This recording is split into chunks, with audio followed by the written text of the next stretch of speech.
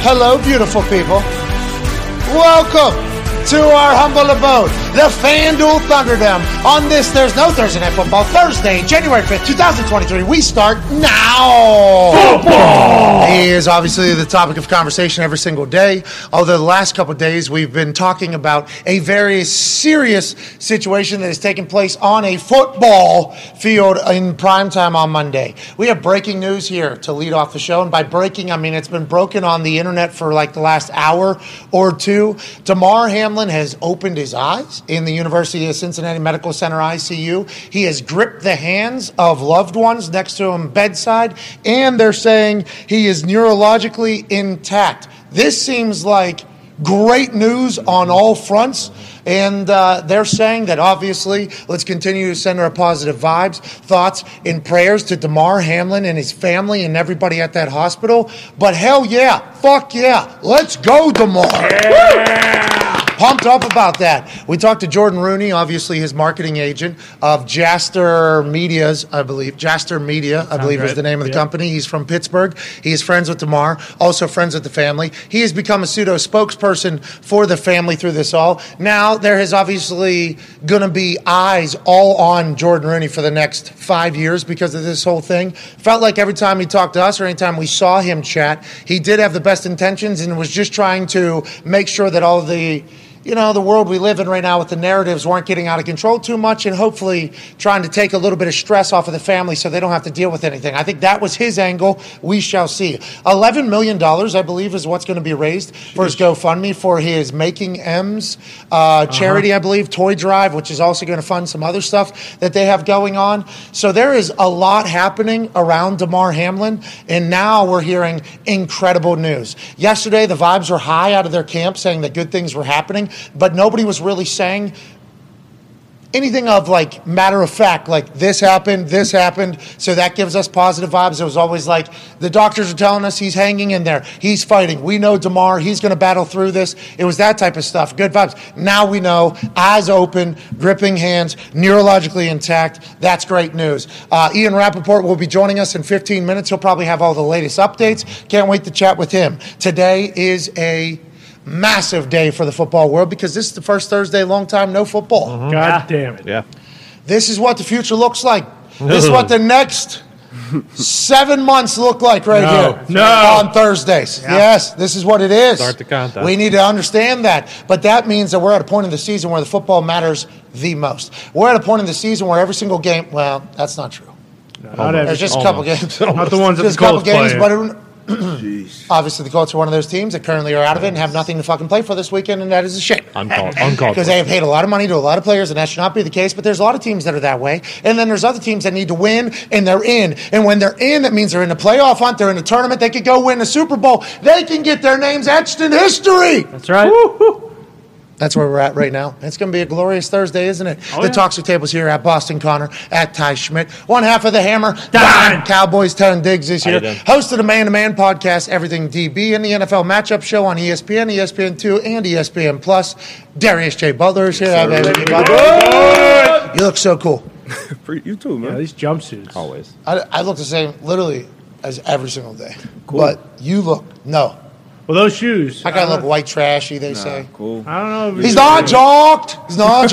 But you look super cool, and you're jocked. Very jocked. Joining us now is another man that's jocked. He is a guy who coached in the NFL in college and in the football world for like 4 decades. Yep. Jeez. Total. Long time. I was very lucky to be a player of a team that he was head coach of, which is the Indianapolis Colts. This man battled leukemia through one of those NFL seasons and founded the Chuck Strong Foundation, which has raised millions and millions of dollars to fund cancer research. Ladies and gentlemen, an absolute legend icon, host of Coach P's Keys, which had a great first season. Chuck Pagano. What's up, man? How you doing? So we got a couple things to talk about. That's not an Italian flag on your Yeah, computer. what the hell is that? That is not an Italian flag on your computer. What's going on? Did you get bamboozled here? Or was that what happened right there? What? Green, white, and red. Yeah, but what there's that thing in the middle. Country in the middle. I didn't know. Is that what happened? Yeah, you know the red part down there where the boot is? You know what part of the country that is? Hell yeah. That's Cologne. That was a Sicilian. Sicilianos. That's where the Sicilians live. That's where the organized operations and I really think, start cooking and down there. The Calabrese are up top. Oh, light skin. Like us. Yeah, absolutely, up there at the top. Hey, at any rate, there's a lot of gabagool over there. Yeah, there is. And Tone was the one that actually put the flag on the back. And as soon as we saw it, it was like 30 seconds before we went live. I was like, that's not the flag, obviously, because there's a lot of flags in the world. Oh, yeah. A ton of them. You know, so you don't always just remember the intricate details of every single flag. Because there's some flags that if they told you to draw, you'd remember and think it's so simple. And then they're like, oh, no, don't you remember? There's a sun up here in the top right corner. It's like, how did the flag design happen? There's some that are just like the most basic and boring, like, okay, we want no creativity. And then there's others that are like, why is this what we got going on? Nonetheless, knew that wasn't an Italian flag. And then Tone said, we want to showcase the boot, the country as well. Tone, how does it feel to have a fellow Paisano within arm's reach for this entire beautiful No Thursday Night Football Thursday, January 5th? It's unbelievable because I know that the amount of knowledge that I'm going to gain today is immeasurable. Can't be measured. Won't even be tried to be measured because the wealth of knowledge. He's forgot. That's right. Immeasurable. No, won't even try to. He's forgot. Let's triple step more about football than I've ever fucking known in my entire life. So I can't wait to listen to Coach P today. All right, let's dive in. Let's start talking about some stuff. You're Sean McDermott. Okay, Coach Pagano, you are Sean McDermott, and that incident happens on a Monday Night Football field that is just routine tackle. Okay, and obviously there's another half of this that we haven't even chatted about, and that's T. Higgins, and I'm sure he is more relieved than everybody about the news that has come out about Damar opening his eyes and having grip strength capabilities and being neurologically intact, which is the news that has come out this morning from the University of Cincinnati Medical Center. But he's obviously felt. I couldn't even imagine how he. But he knows, and everybody has told him, except for probably one or two people, like routine tackle. That happens all the time. Yep. There's no way he could have done anything different. But nonetheless, that all happens there. McDermott immediately has to become a coach that there's no, like, blueprint for. How do you think he handled it, and what do you think his message to the team is going forward? Because this team is going to be – it's not like it's week 18 of the regular season. They still got another month and a half left. That's a long time, hopefully, in their eyes, obviously. Yeah, great news, obviously, that came out of Damar's camp. And for the Bills – and all of us, matter of fact, we've all been waiting for something, right? We've gotten little glimpses here and there about stuff, but I thought Sean was unbelievable in that moment. Like you said, there is no playbook for this. When I first got hired at the Colts, I was looking for the head coaching manual. There's not one. You know, Jim Caldwell didn't leave that behind. Yeah. But there's no playbook for something like this because we all know injuries are going to happen. You know, we've seen knees, we've seen ankles, low leg, concussions, things like that. But this is, use a word that's getting thrown around a lot, unprecedented, right? Yeah. This situation. But listening to Zach Taylor talk to the media yesterday and come out and kind of explain when he walked across the field and when he first talked to, Coach McDermott, and the first things out of his mouth was, hey, I need to be at the hospital with Damar, with his family, and I don't need to be here coaching this game. And so I think that speaks volumes. I think we already knew what type of man Sean was, what type of leader Sean was. But until you're thrust into these situations like that, circumstances don't make you, they reveal you. Oh.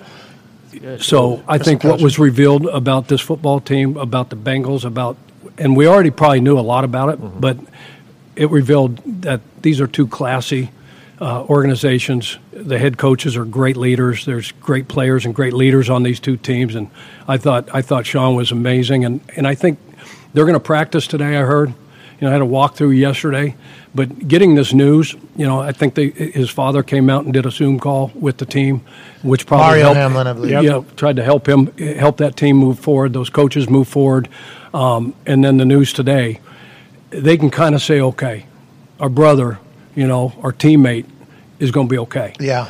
And then we can move forward, and we have to move forward. And I think Sean would say, hey, look, what would Damar in this situation, what would he want us to do? Yeah. And what would that family want us to do? And you got to keep moving forward. And I think that's probably a part of what Mario said to the team. Damar's father, Mario, spoke to the team in the Zoom.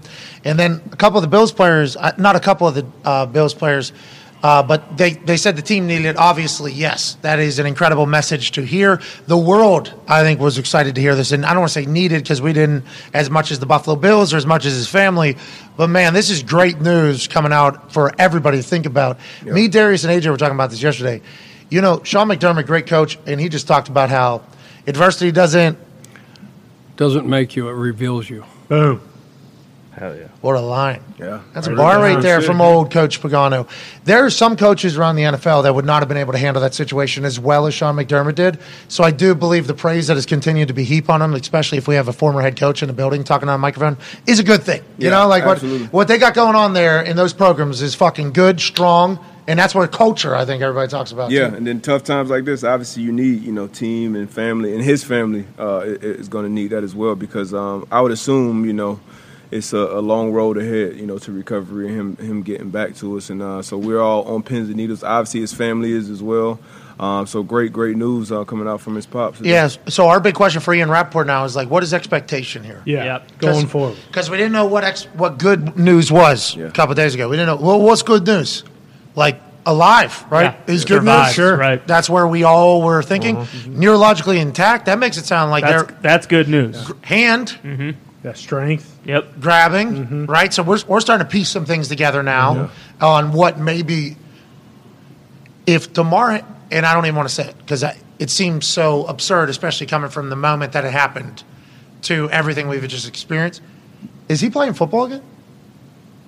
Yeah, I mean, based on what, talking to Jordan and, the feelings about Damar that they have, unless he himself decides, I don't want to ever, have to be put in that This would be a question we'll ask again. Rapoport, because I don't even, it's obviously not even. Yeah, it's probably so far that is not away. even, in anybody's thought, but, Pronger, the NHL, he got hit, puck, chest, commotio cordis.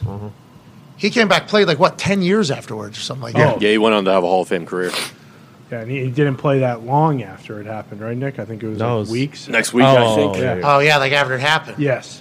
It's insane where modern technology is at. We watched, the whole world watched, and just from my lack of knowledge in that world about how long a body in CPR and everything can happen, my natural instinct watching how long it was, I was like, yeah, man. That's too long. Yeah, once again, hats off to obviously the coaches and players, and they did an incredible job of those responders, those first responders getting the medical personnel getting on the field, actually going because all the doctors that's coming out, if it is commotio cordis, if it is something, that's something that most of these guys only read about in textbooks. So probably haven't experienced. Yeah, so haven't really going through those protocols and actually put some of that shit in place. So for them to come out and do that and give Damar a chance, because a lot of places that happens, a lot of people don't even have a chance to make it. So hats off to them. Shout out to Denny Kellington. They said was the Bills guy who basically acted immediately. Yeah, there he is. Assistant athletic trainer. Right, acted immediately and started administering CPR. And they said he's in this situation one of the real heroes because it was same deal. I mean something like that happens, and I mean obviously these guys are trained to do that kind of stuff, but it's hey, gotta have your fucking A game when something like this happens. Yeah, when pressure arrives, right? Can you perform? Exactly. There's some refs we've seen that in the big moment, obviously not ready for it because everybody talks about players and rarely are coaches talked about too. There's some coaches that in the big moment you can't do it, let alone equipment managers whenever something pops off. In football, there's obviously helmet malfunction, cleat, face mask, literally anything. You got a good equipment manager who can flip things quick. It doesn't get thought about until it pops up. And if you don't have a guy or a girl, it's you're trying to find in the thing. So old buddy, I assume that this has been the plan. He's the one who took he was probably the one that was part of the practice and part of the whole thing. But who knows? Yeah. In the moment, are you going to be able to execute it perfectly? And these trainers, everybody talks about, and they're the meme water boys. People are like, oh, water boys make 6 figures in the NFL or $80,000 in the NFL. I'd love to do that. That fucker has slept 14 hours a week for the last 24 weeks, probably, if I had to guess. The trainers, their lives, they're in the building as early as the earliest person that's in the building. Yep. And then normally in the building, I don't know, the coaches end up sleeping there and doing that type of stuff, so you can't talk about that. But whoever the last player basically out of there is there, their days are 18 hours long, very regularly. And then obviously they have a deep passion for the team and for the players. And then for this to happen, it's Hey, shout out Denny. Yeah, Great fucking work, And Denny. you know their phones are blowing up 24/7. So when they do leave, these things are still blowing up. And players are saying, hey, I need some Normatec. I need this. I need that.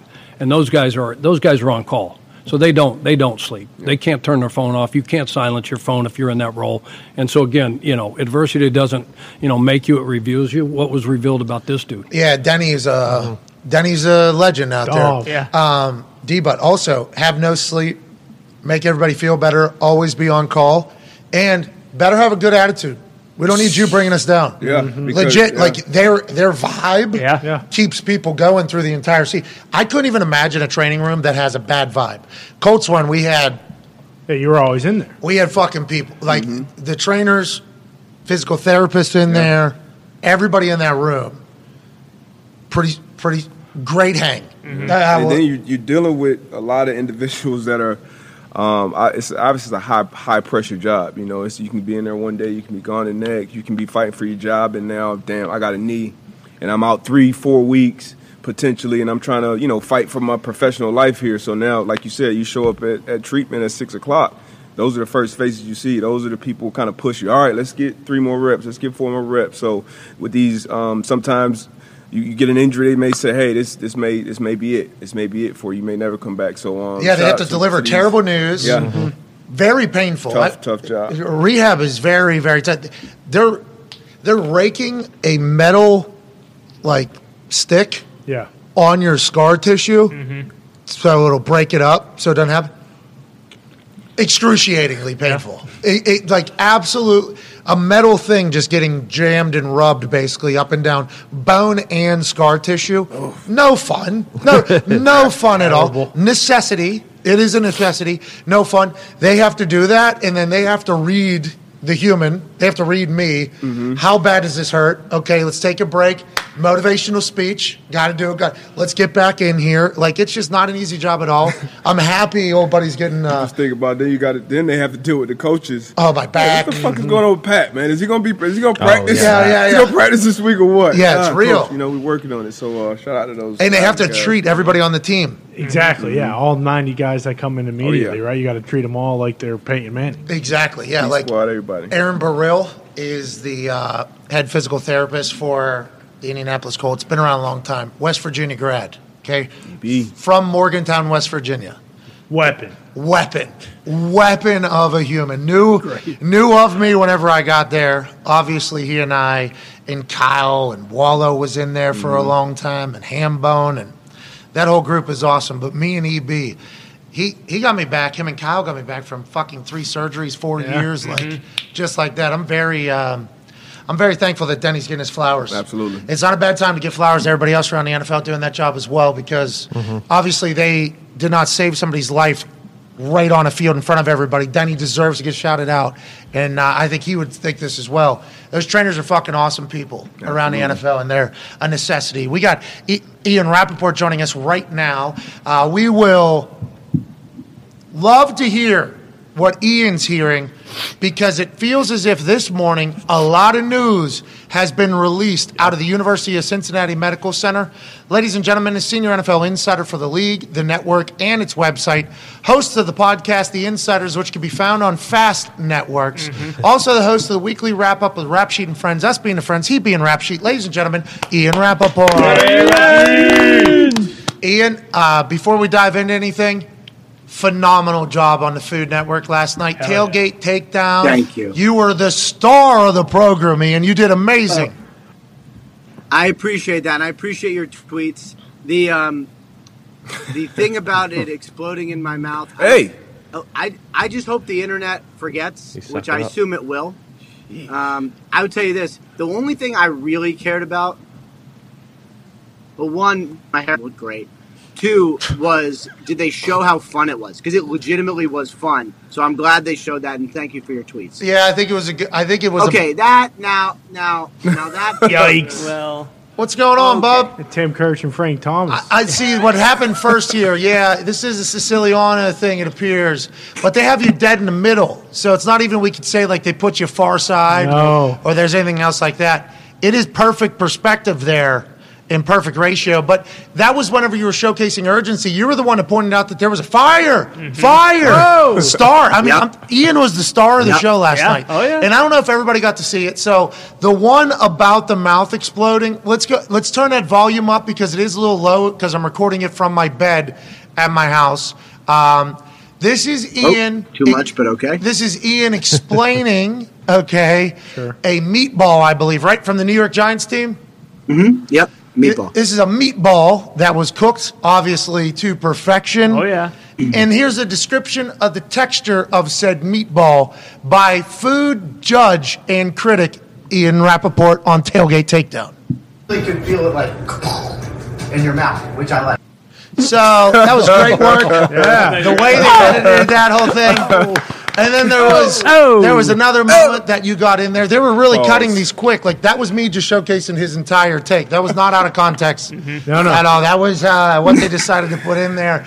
And then this is shortly after there where he wanted to go ahead and just get all the flavor off the fingers. Because if you do recall, it was a long day on the set. He was looking forward to this food, not just to judge it, but to also digest and enjoy it. Here's Ian Rapoport wrapping up his thoughts on the meatballs. Don't mind me, guys. I'll be a second. Okay. Thank you, Ian Rapoport, for the electricity last night. You did great on that, honestly. You were great on that show last night, Ian. You need to know that. Well, thank you. There were several moments where I was supposed to be doing something and I was just eating. And they had to be like, can we take the food? And I'm like, can I just have like a little? Because I was there all day. It was the best food we had. And all I really wanted to do was just eat all that stuff. Food Network. Yeah. I mean, and they promised me I would get to eat, like for real eat. So it all worked out very well. I'm happy that was a part of the negotiation. I'm going to Food Network to be a food judge. Can I eat? Please? What is this guy's deal? Come on, Rap. Ian, what is kept taking it away. What are you doing? They kept taking it away, and I was like, let me just like. There was one point when like they put it down, and they were like, all right, just leave it here. And then I took some, and they kind of were like, don't take any. Okay, all right, because they got to get their shots and everything like that. That is a massive moment in your life. I'm happy I got to watch it live, and I'm happy and hopeful that you'll get more of those opportunities. Congrats. Go, Rap Sheet. All right, let's dive into your actual bread and butter, which is being the senior NFL insider for not only the network, the league, the website, and NFL Plus. Hell yeah. Damar Hamlin news seemingly really, really good. Eyes open. You reported gripping hands of close ones. Neurologically intact, they're saying. When did all of this happen? When did all this take place? And are we expecting more great information coming out of University of Cincinnati Medical Center today, Mr. Rapoport? Okay, so first of all, this is all amazing. Yes. And, I think you could probably tell yesterday when we spoke, things were going in the right direction, right? Like there was some optimism, there was some positivity. Even if people close weren't saying like, this is specifically happening, that's specifically happening, you could tell by the way that they were reacting, things were going to be okay, and at least he was going to make it. That's what it seemed like yesterday. At least he was going to make it. And then last night, he opened his eyes. And that is also amazing. And just imagine the family members who have been there, 72 hours, not knowing if he's going to live or die, watching him get resuscitated on the field, some of the most dramatic and immediate medical attention we've seen in a public setting. Ever. I don't know. Maybe, I was thinking about, forget about football. I can't remember ever seeing anyone else fighting for his life in front of us, and we're all watching. And I think Joe Buck, but for the last 9 minutes they've been doing, it's like, it was, and the whole world's watching, prime time, that all was eyes on. Right. Yeah. I think for all of us, hearing Joe Buck say 9.5 minutes, it was when, at least for me, I was like, that's a long time. Oh, okay, this has just changed. This is now not about football. This is very real, and I don't know what's happening. And then he opens his eyes last night. He is responsive.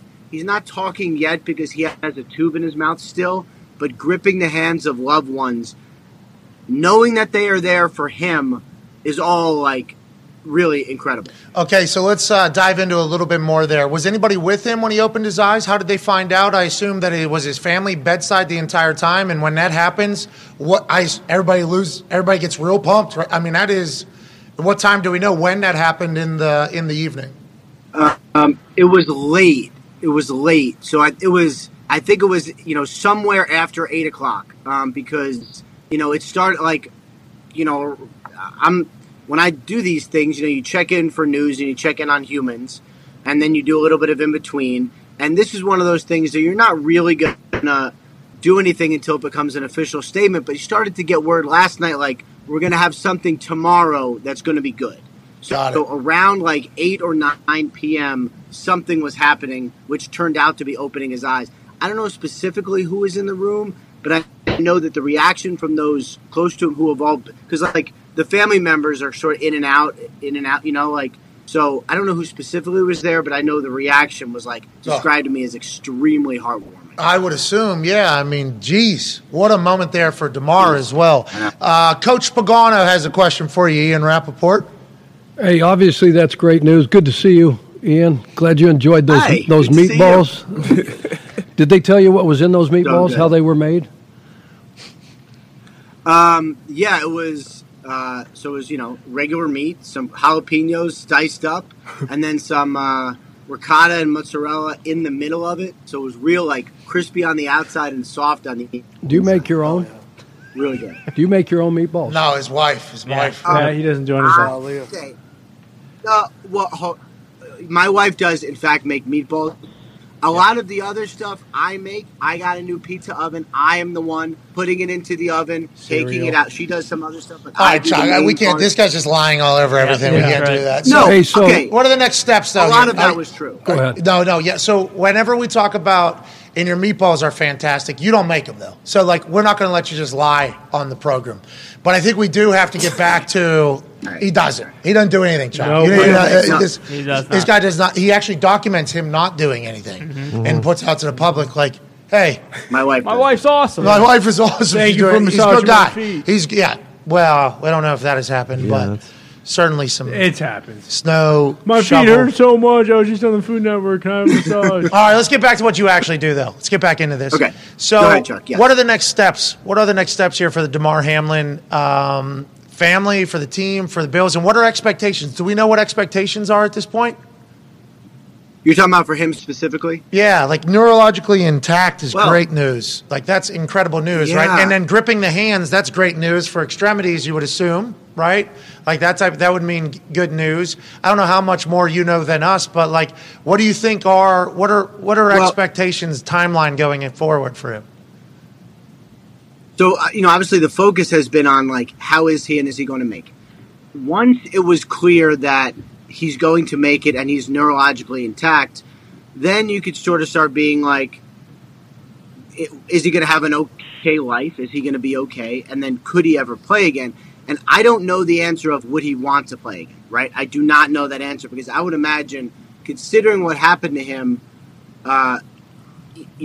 he could play or not, and I would understand both ways. Honestly, I would totally understand if he never wanted to play again. But no one has said to me, this is the guy who will never play again. I don't know if you can compare difficult, tragic situations, and I don't think this is saying anything wrong, but this made me think of Ryan Shazier. And, tracking that situation a couple years ago, I remember speaking to someone close to him, and I asked about football, and the response was, don't ask about football. I understand. This hasn't quite been like that. No one has said to me he's never going to play football again. Got it. Crazy that you are asking about football in this situation, but that is your job, I guess. Well, for the Ryan Shazier thing, I didn't understand. Oh, got you. I didn't know what it was, and I didn't understand. So he says, let's not talk about football, and I was like, I got you. Okay. I understand. And that's a great, by the way, thank you for bringing that example because you're showcasing that it has happened in the past and it has had a different reaction. So that's great news for Damar, I believe. Chris Pronger of the NHL. What year was that? He got hit with a puck. Do we know what year it was? That was 99. 98. 99, yeah. Yeah, he gets commotion cord, which comes from hockey, ball sport normally, or object sport, hitting at the exact wrong time of the heartbeat and at the exact, they're talking millimeter of where it's supposed to be and everything like that. He came back and played, so it's fascinating what the human body can do. I think that's what I'm learning most through this whole. 9 minutes, this guy completely out on primetime TV. Now they're saying he's 72 hours later, he could move and he's alive again. Like, think about him opening his eyes. Yeah. You know, like there's just so much that's really mind-blowing here, and it's all certainly good news. We can't wait to follow your Twitter account, hopefully for more news. Do you think more is going to come out today, or do you think that was this morning was the good news they're referring to? No, I think that was the good news they're referring to. At some point, maybe today, Sean McDermott will speak. And I don't know if there's going to be a doctor with him or not. Sometimes they do that. Would make some sense to sort of explain, like, here's what happened. And the family has been very protective of making sure that there's no specific medical updates. I think mainly because everybody screws it up. And they wanted, if there's going to be an update, for it to be, like, real and here's actually what happened. So we may see some sort of medical update also.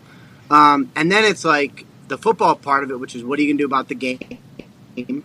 Is it going to be replayed, which my guess would be probably not, but we'll see. And then how do you actually play a game this Sunday? Got it. And they're going to try their best. They said they're doing a walkthrough or whatever, and obviously teams are practice today, I think. Yeah, teams are offering up mental health, however, and whatever, basically to try to get through it. Other teams are feeling the rippling effects of this as well, just like all ex-players are. And whenever you talk about a doctor being there, I remember when Chuck got diagnosed with leukemia, Jim spoke, doctor spoke immediately afterwards to kind of break it down a little bit. And I thought the doctor... To the team or to reporters? Both. Yeah. I think both. Oh.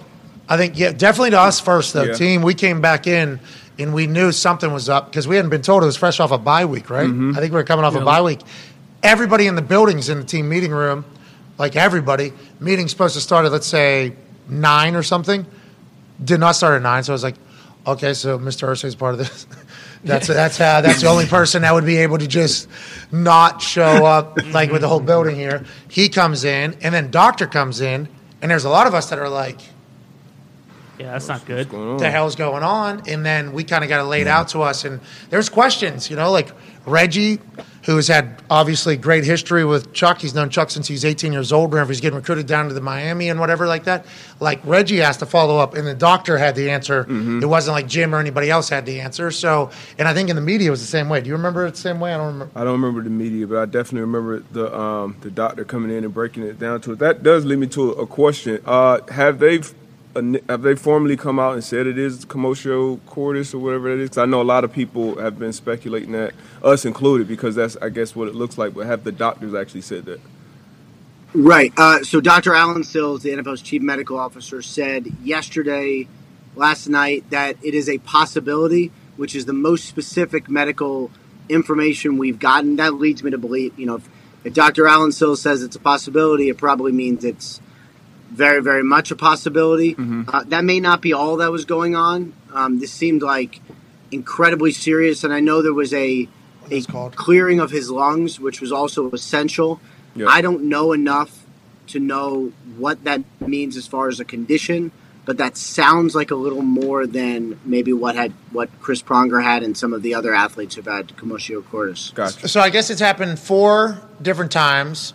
Pronger's the only one that came back and played. The other 3 did not, and that's because they had prior. Didn't there was a soccer player who played. Christian Eriksen. Yeah, Eriksen did. I don't think that was commotio cordis, though. I think that was just cardiac. I think he just had a heart attack. Okay. Right. Okay. The commotio cordis, I think there's been 4. Pronger's the only one that came back and played. He had a full career afterwards. The other 3 had what's it called? I don't know the specifics, but I just know they had irregular heartbeats that were underlying. Undiagnosed conditions that they found out after the fact. Yeah, in the heart. And we heard from somebody who played football for a long time the other day. They texted us, and they were like, or they called and told me, like, when I retired, I was having some, pain in my heart, and I had to go get tested, and then they had to put dye in my blood, and they had to do all this stuff to find this out. Turns out it was something, he had, myocarditis? No, it wasn't. It was something. I forget what it was. It was myopathy? Myopathy, I think it was. Cardiomyopathy. Yeah, cardiomyopathy. And, sorry, there's a lot of heart terms being said these days, and we should all learn more, by the way, because the heart is the leading cause, I think, of people passing away or whatever. But whenever that person said that, the doctor told them, hey, you were rolling the dice playing football for as long as you were playing. This is an undiagnosed condition that, I think if he would have been told this when he was in college, he would not have gone on to play football after that. Like, he had been living with something that, like, made his rate or percentage of something like commotio cordis happening much, much higher than everybody else, but it was undiagnosed because a regular physical wouldn't be able to pick it up. And he told me, don't be, like, there's a chance that when a doctor comes out and speaks, there'll be something that'll be alongside of it that'll make him was at a higher rate for this to happen than maybe somebody else. And I think that's what a lot of players are going to be wanting to hear. Like, if that's just possible, like if that's just possible to happen to anybody, he's in great shape. He's 24 years old. Routine hit. That was just a standard hit. Yeah. I think there's potential. Right, we've seen it 200 times. So I think, like, that conversation is one that should happen. I think it should be explained, too, because that's going to put a lot of people at ease, or it's going to put everybody at, like, okay, so this is something that somehow has not happened as much as it should happen. Obviously, for Damar, we hope that's not the case. Yeah. Happy he's back. But I will be excited to hear the full explanation of what's going on. Will we ever? We will hear that, right? We will? I hope so. And I think I feel like as a society, we're way more transparent than we've ever been, right? Like, we tend to have national conversations, for lack of a better way of saying it, over these things. And, we did it for COVID, for better or worse, for 2 years. Well, it happened. I know it happens for illnesses all the time. And I think what sometimes happens is, in the end, people go, okay, well, I'll get checked out, and, like, that's great. If that's what comes of this, more awareness, more people knowing, like, hey, I'm going to go get my heart checked out. Or if you're a player, say, I'm going to get a certain type of physical that will, like happens at the combine, where you check your heart out. Like, that's good. More information is better. More awareness is better. I hope that comes with all of this. Okay, me too. And I think Connor has a question about something that is not Damar Hamlin related. So I think this is the perfect time to say, obviously, all our thoughts, prayers, and vibes are still going to University of Cincinnati for Damar Hamlin. I feel like the whole world still feels that way. But it's great to have some good news coming out of there. Way to kick some ass over there, Damar, and everybody that helped. Connor, your question for Ian Rapoport. Yeah, obviously all the football questions are secondary, but Rap Sheet, a lot of stuff has been coming out, especially in the coaching world right now, and the Saints have officially said, like, hey, this is going to take a first-round pick if you want to trade for Sean Payton this offseason. Is it basically known around, the league that Sean Payton will be a head coach in the NFL somewhere next year, or is this just kind of them letting people know that if there's even a thought for some teams that you're going to have to, give up a first-round pick to get it? Yeah. I think it's more like, now, I cannot definitively say Sean Payton will be a coach next year. There might not be a lot of openings. We might have, probably somewhere between 4 and 6 is, usually it's between 6 and 8. I think 4 and 6 this year. There's some possibilities that I think are not yet decided or not yet public. But, Sean Payton is going to be choosy. He's going to want a strong ownership with a good functional organization, either a good quarterback or a quarterback that he can make good, like some sort of rookie. He wants a young quarterback, you think? Young quarterback? I mean, I think that would be his – I don't think it's a deal breaker. I think mostly he'd want a good quarterback.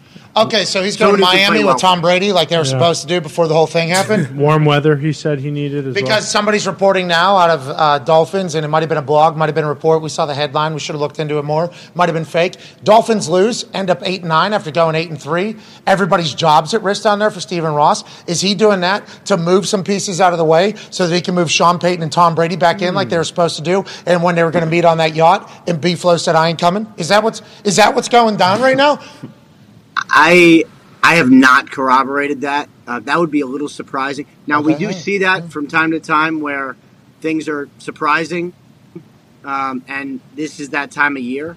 Now, the other thing is, it was a whole tampering thing from the league where they all got busted. Yeah, Steven had to watch a game from his yacht. Wasn't allowed to go to the stadium. Right. I remember that half a year, right? Yep. Right. Which that's devastating.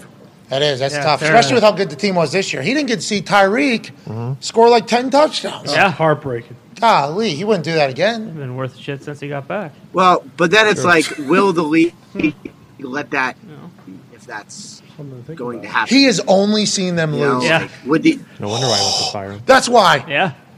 Is that true? I was in my yacht watching these games. Yeah. You guys were killing it. Daddy comes home. You guys can't win a game. You suck. You don't win with me in the building, you're all fired. How about it? For the betterment of the team, this week, head to the yacht. True. Well, I heard Snyder's doing that, right? Yeah. Isn't Snyder doing that this weekend? Yep. I mean, he spent some considerable time on that yacht, I would imagine. Yeah. There was a whole website, Fans a whole tape. Twitter account who only Can't have that. purpose was to let us know where is Dan Snyder's yacht, which, as a public service, I appreciate it. Well, I think Elon wanted to ban that particular thing from the Twitter because of how potentially dangerous it is. But at the time, we were following right along. I mean, he was in Napoleon's home island there for a while. You can take the thing off. You can make it so no one can track it. I don't know if Elon knows this, but you can just click a button and it says can't track it. Can't track what? Yeah, he's telling them. Where your plane is. Yeah, that's not real. It's real. That's not real. What you just said. These It fuckers is have real. technology to track everything now. These autograph hounds, I don't know what you have access to. Yeah. I know what they have I don't access get a to. lot of autograph hounds, if we're being completely honest. I don't know if they're just like shooting, like, are they holding hangers up in the sky and like through the entire flight? Like, yep, sweet. he's over Got him. Illinois right now. And it's not just me, it's they know where everybody is. They know everybody. So you could turn it off, like you just said, but you have to check in every airspace that you go to.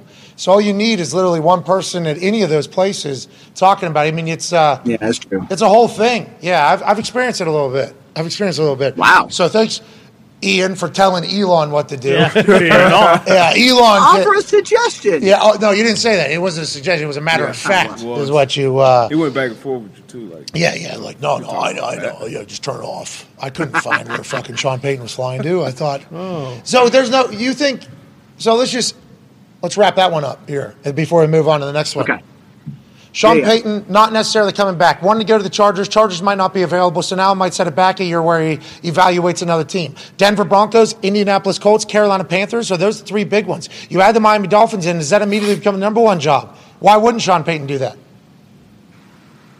I don't know that it's going to come open, first of all. I think that job would if it came open, would probably make sense. 1 year. Denver, I think, is a possibility. They're going to swing big. So Harbaugh and Payton, along with Dan Quinn, will probably be the three targets there, I would say. So that would be sort of what you would consider. But I think he likes TV. I think he'd like to stay near LA somewhere.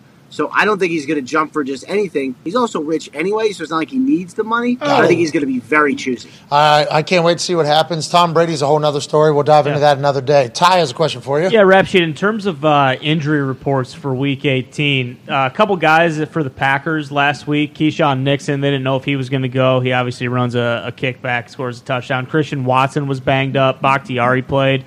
Are all of those guys, are the Packers kind of all systems go this weekend? And on the flip side, is anyone hurt for the Lions potentially in that game?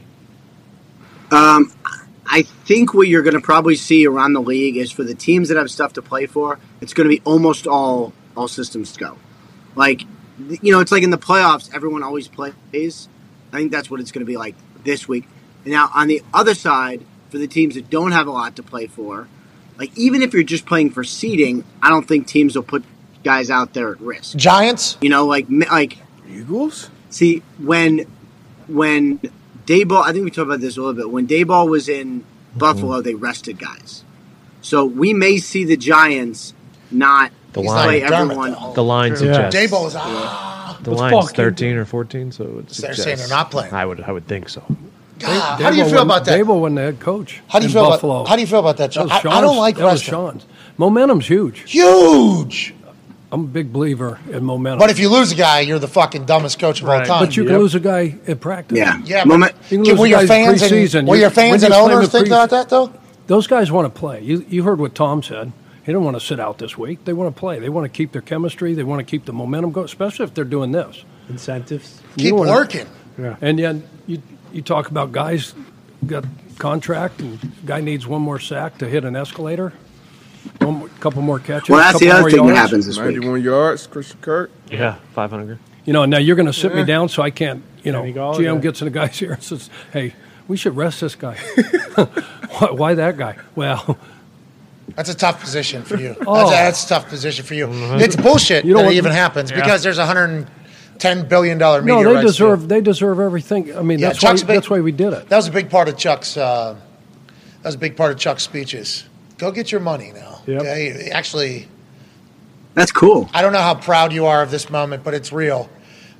We're talking about drawing up a play for Reggie to get a fucking, you know what I mean? Damn right. Like, hey, Chuck was a big believer in, like, hey, things matter, especially escalators and consecutive streaks and everything like that. yeah. Just because we're fucking around doesn't mean that this has to be fucked up. So that is something that I think you live. You remember what happened Not in that, everybody right? lives by that, though. Yeah, we lost 8 or 10 or something like that. No, that end of that game, and he's got that streak going where he's got 3 catches in 100 games in a row. And, like, we're at the end of the Jacksonville game. Gus Bradley's the head coach. And so we throw Reggie back in there. He needs 3 catches. We throw him 2 bubbles. He gets cut in half. Sawed. We're talking sawed in half. No, and Damn. then he's looking at me trotting off. And then Gus, when I go to shake his hand after the game, hey, good game. And hey, I'm sorry and tried to explain to him the circumstances why we're throwing to Reggie late in that game when we're up, whatever we're up, and the game's over. Gus was not And happy. he kind of just looked at me crossways, like, yeah, I was wondering what the hell you were doing. Yeah, I could imagine. I think it was a good thing. But that type of stuff matters, though, I think. Like, I think Reggie wasn't necessarily as pumped about it either because he didn't feel, but that's like a coach looking out for a person and the whole business thing. So you're thinking the Giants aren't playing. Eagles are playing then? God. Sounds like Eagles are definitely playing. All right. I mean, we'll see if at some point Jalen Hurts will be a full participant. If he's a full participant today, that means he's going. But health-wise, Hurts is definitely in a good position. Ton Diggs, your question for Ian Rapoport. Hey, what's going on with Lamar? Dude, this is getting ugly. Not ugly. Not ugly. Yeah, What happened? Well, it is. Come on. We'll bring it up after Ian does his little bullshit. Yeah. here is where it stands. He's probably not going to play this week because he hasn't practiced yesterday. It'll be 5 weeks for an injury that I think most people thought would take 3. PCLs take a little bit longer, and they're not going to risk it. So I was told that they are confident in his return for the playoffs. If he's not out there for the playoffs, then it would be, okay, he had a setback. I don't think it's contract related, and I don't think it's effort related. I'm sure it sucks for everyone, though. And I know he wants to be out there, and they want to be out there, but he is just not ready. So I said your little bullshit thing because I thought you were going to talk about the Lamar contract situation, which I think is what Tone Diggs was alluding to. But you wanted with the playing thing. So we appreciate that information. I apologize for assuming you were just going to lie. Mm-hmm. I do apologize for that because you have sources and everything like that. We're just judging from outside looking in. This quote that made it into the Baltimore Sun Sentinel and then onto Reddit from Mueller and Sando. Harbaugh clearly thinks Lamar should be back. He's trying to stay out of it and take the high road. Sando going to say, Mike Preston of the Baltimore Sun wrote in a mailbag column that it's no secret between the coaches and top members of the front office that Jackson is a slacker. Source, The Athletic Football Show, the football GM with Randy Mueller and Mike Sando. This slacker won the MVP. Yeah. Yeah. This slacker won a playoff game. This slacker's absence has been wildly visible over the last month or so. Why is this happening, Rap? Why are your people talking shit on their guy? Why is this happening? I've talked to my people, and nobody has said that he's a slacker. Okay. They say it just takes time. And I think I get particularly, not that my opinion matters, who cares, but I get particularly annoyed at the frustration when a player is not back from an injury. Because rehab is hard. All injuries are different, and we don't know. Yep. So, it's like when people were frustrated with Bakhtiari not being back out there last year, and then he turns out he needed a whole other surgery, and he's having to come back and play like normal, even though his knee doesn't feel normal, which is what happens after surgery. This is all hard, and people like me, who never had a real injury like that, fans always get frustrated, but I don't know that that's fair to him. It sounds like to me he's doing what he needs to do. He is just not ready. Okay, we appreciate that. I assume that take was on the contract situation as opposed to his recovery, but nonetheless, thank you for clarifying that all. Last question here for you, Ian, from Boston Kana. Yeah, Rapshi, kind of a two-parter here. One, is it safe to assume that either Jimmy G or Tom Brady will be the quarterback for the Raiders? And then also, is there a front runner for Derek Carr right now, and why is it the Colts?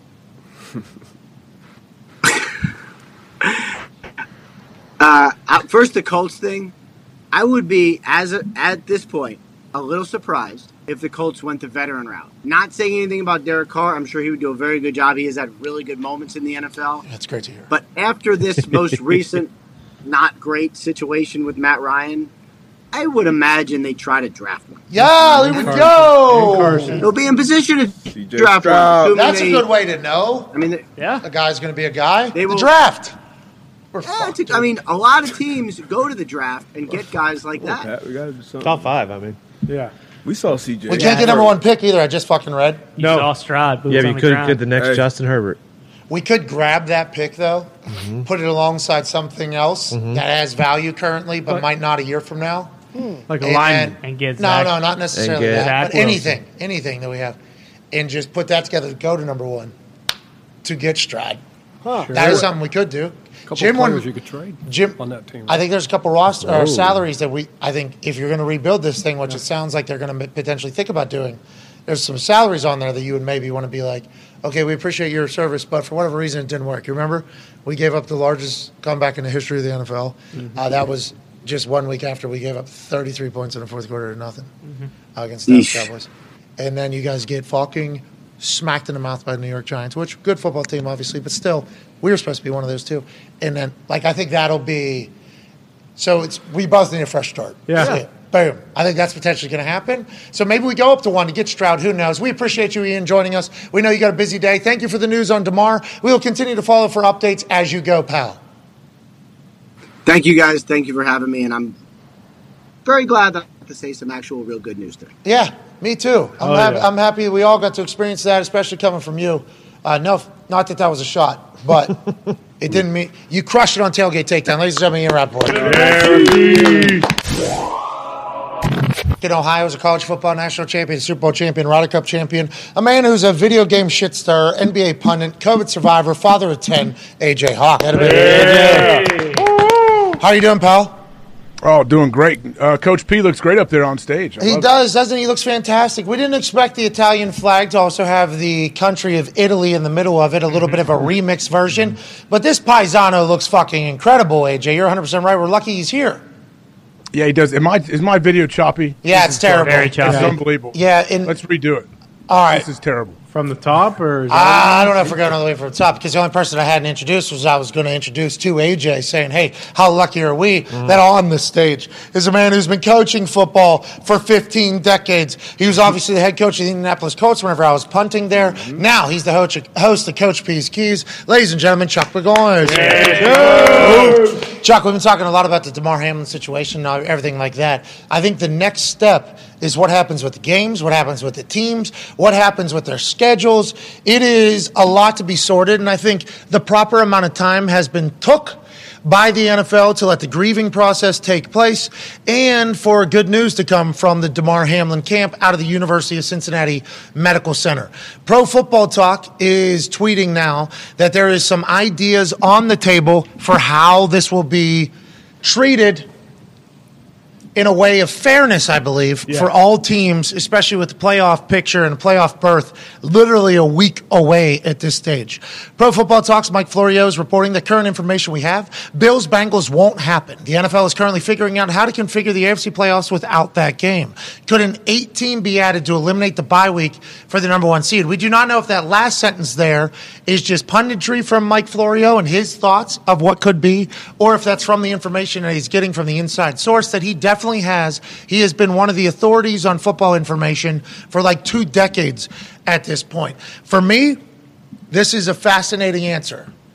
This is the NFL saying the conversation about the number 1 seed and what's good is obviously you get home field advantage and everything. But that bye week is something that everybody wants.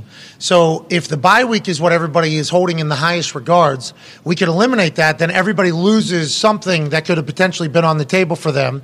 We add another team, 8 teams to this whole thing. Everybody just plays the AFC side a little bit different than the NFC side, and we move forward as is. That's a fascinating angle to go about fixing the current issue. Yeah.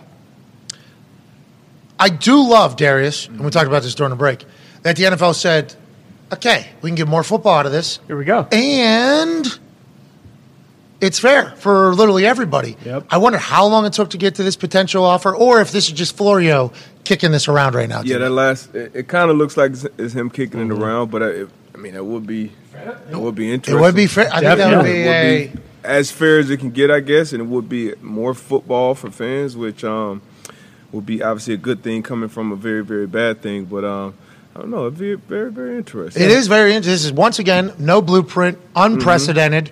The NFL obviously had to dodge, duck, dip, dive, and dodge through the COVID era and making up and figuring out what the best answer is. How do we reschedule games? How do we keep everybody safe? We'll play on Wednesday. We'll do this. We'll do that. We'll move games to a different place. It's like they've had to do this in the most recent history. So this isn't completely out of the ordinary of the modern world that we've been living in for the past 3 years or whatever, but this would be something. Yeah. 8 teams in the AFC make the playoffs. That changes the playoff picture for a lot of people all of a sudden going into Week 18, more specifically the Pittsburgh Steelers and also the New England Patriots, right? Yeah, absolutely. I don't know how much Tony wants to be in the playoffs. I know I definitely don't want to be in the playoffs as a fan of the team and what we've seen, but they also already have a spot open, too. Getting the dance. Yeah, for sure. We're getting ready to Anything can dance. happen, you get a dance. Yeah, anything can happen. Actually, we found out what can happen last the whole year fucking thing. when the Bills had a perfect game against the Patriots. And we can also think about, they can get in the dance, and for 4 or 5 days, we get to say, nice, you're in the dance. And then that entire next week, you guys just got fucking boat raced. Oh, you're talking about what we would have to do? 'Cause Exactly. Colts aren't in anymore, so the critiques of the Colts are now, we know we suck. Bingo. What's the future look like? The future's bright, though. Look at the pick we got. Yeah. Well, you make it to the playoffs, especially in an eight-team playoff for the AFC side. Yeah. And you just get boat raced at the beginning. Everybody's like, it didn't matter. Like, Yeah, exactly who we thought was. You guys are so. We made the play. You guys are. Who cares? That's a whole conversation. The playoff check, But you just playoff check's good for the coaches. Great for the coaches. Yeah, need that. Great for everybody in the building. But this is a fascinating theory that we did not come up with whenever we were brainstorming on the thought. Joining us now is a man who is a college football national champion, Super Bowl champion, Wide. and an internet expert, Yeah. Hell yeah. influencer, AJ Hawk. Yeah, AJ! This has got to be Florio, just throwing it out there, right? You think that's true? Yeah, I don't know. I mean, it's interesting proposal. I never thought of adding an 8th team, but I feel like that's a lot. Yeah, we never thought of that. I think that's why I was most surprised whenever Connor read it on his phone during a commercial break, read it aloud, and I was like, oh, we hadn't even thought of that or whatever. And then once I saw the way it was tweeted, first thought is that Florio, or is that his inside source saying, here's some ideas that are being pitched and maybe float it, let's see the reaction there. I think coming from your perspective, I think it is a fair thing. I think would be a fair option. How do you feel about it, AJ, actually? Well, I instantly think of logistics. So we have an extra game, right? And it's going to be played at wherever the 1 seed is. That's where we played, which is probably Kansas City. Yeah, they have time slate open. Bills would have been, though. Man.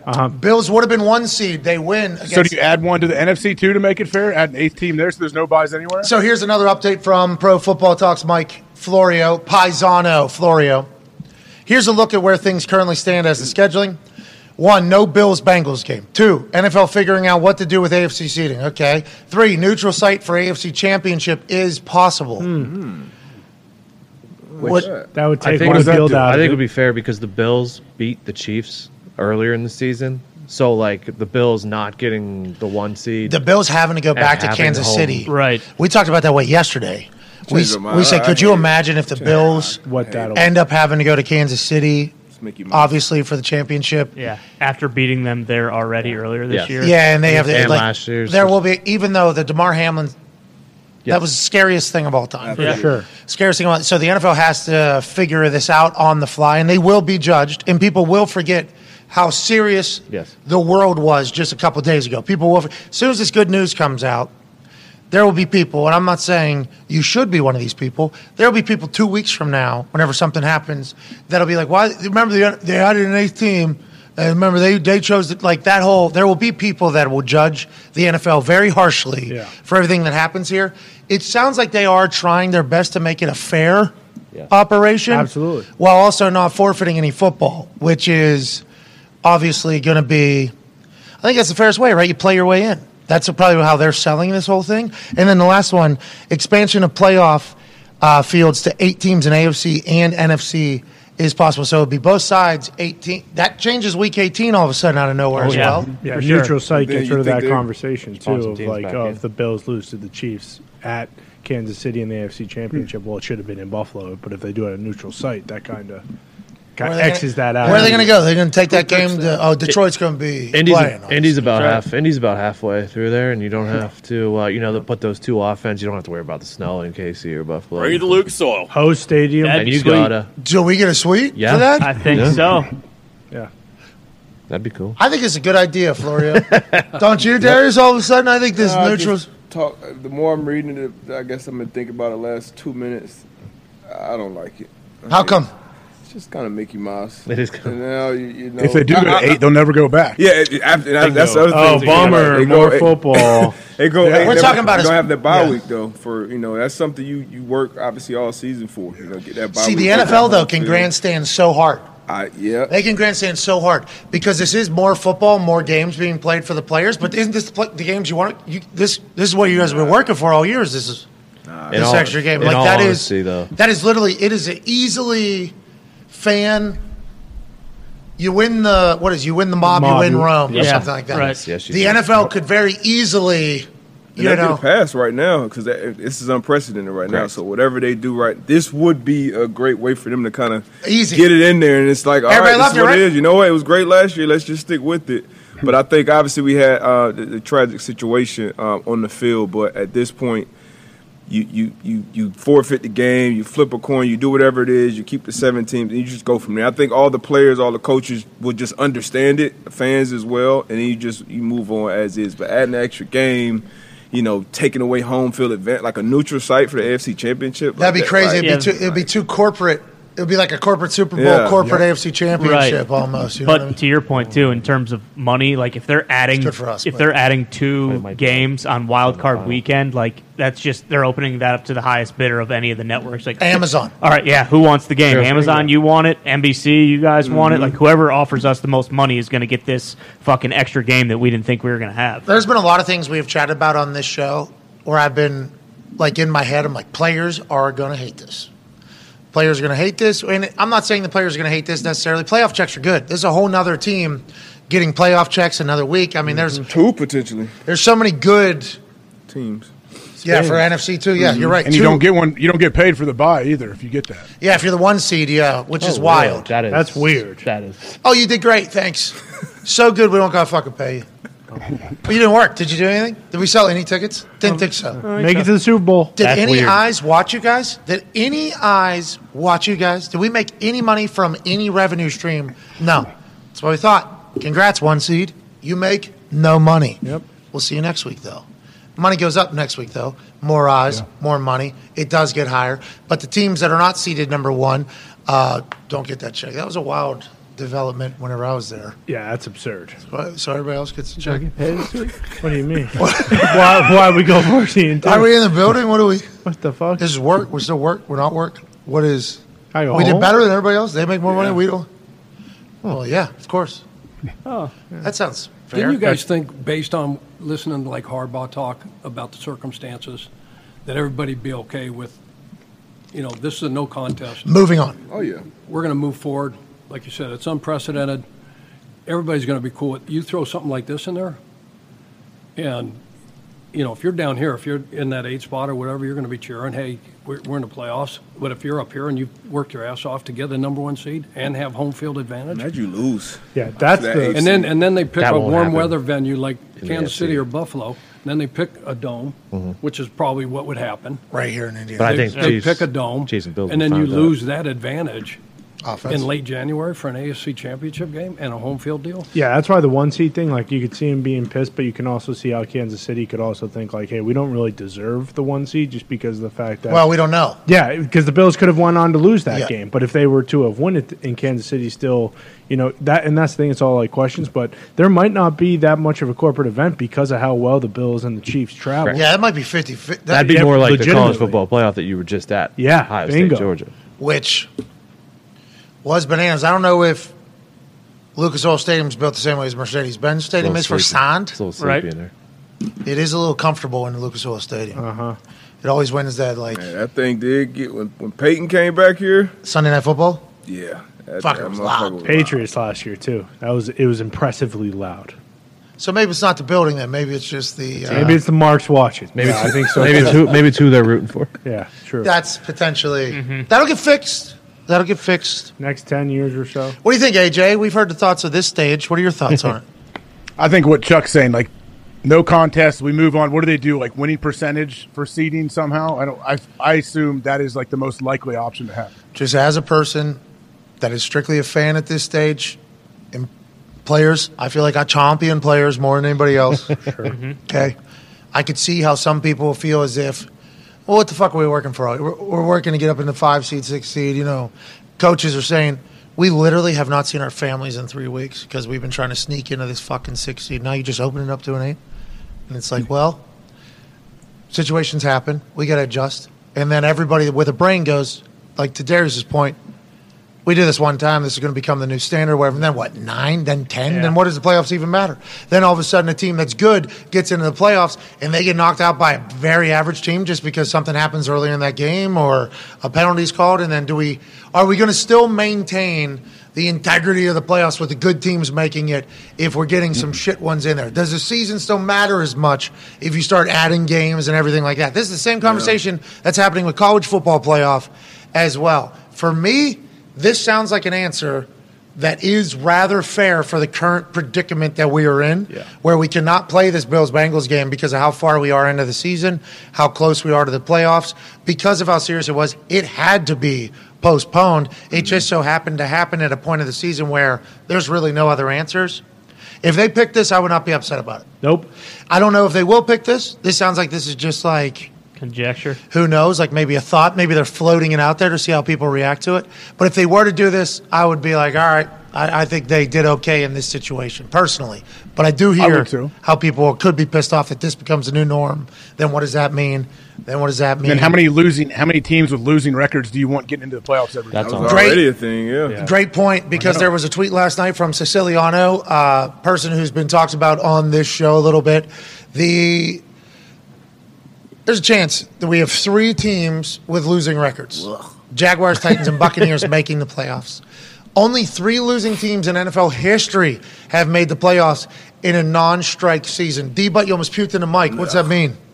Shit ball? Growing up, obviously, the NFL playoffs has always been the best to me because it was the NBA, like half the league gets into the playoffs, and it's like, the first round. Like NFL playoffs, that's why we say, all right, if you get into it, you get in the dance, anything can happen because you have to play well at some point. Sometimes you may start off shitty and you get hot late in the season, you start playing well. Like, I would just hate to see the NFL playoffs continue to be watered down. More football, yeah, but it's a reason why you're playing through the shit you play through to get to that point. So I just would want to keep it up on a pedestal. I wasn't a big fan of it going to 7, honestly. Going to 7 teams, I liked it, but it is what it is. Obviously, money talks, and that's really the bottom line. Do you think that, AJ? Do you think it gets kind of knocked down a couple ledges if we end up doing that? Does it dilute? Not this year. They're going to do what they got to do. Yeah. But if it goes on to be the thing going, I think you agree with that, right? Yeah, absolutely. Yeah. This year they got to do what they got to do. But if this just becomes the new norm, does it dilute it? And is the reason why people think it's diluted? It's just like they start here. Where will it continue to go? Is that what you think everybody's thinking? Yeah, obviously, like you said, this year is different completely. Whatever they do this year, but yeah, moving forward, I don't think.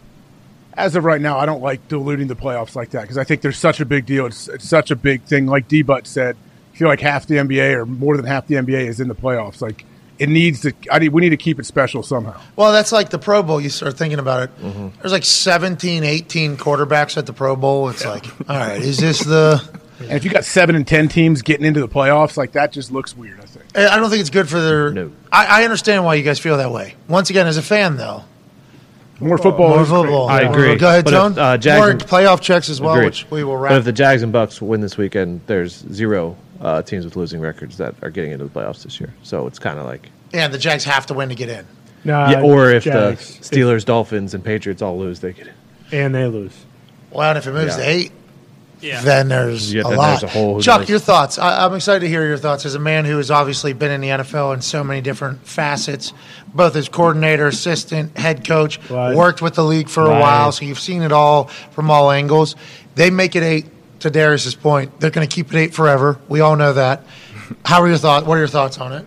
Yeah, we know what the almighty dollar, what drives the whole thing. Could you imagine, next week they go, hey, who wants to bid for this 2 extra playoff games that we have on super wild card weekend? It's like Amazon. Bezos would throw $1 billion from his yacht. Do I get this every single year? Yeah, we'll kick it off with you guys every single year. Sounds good. All right. There you go, right into the bank accounts of the NFL. Boom, boom, boom. And then there's another game. There's still another game that's happening on Sunday.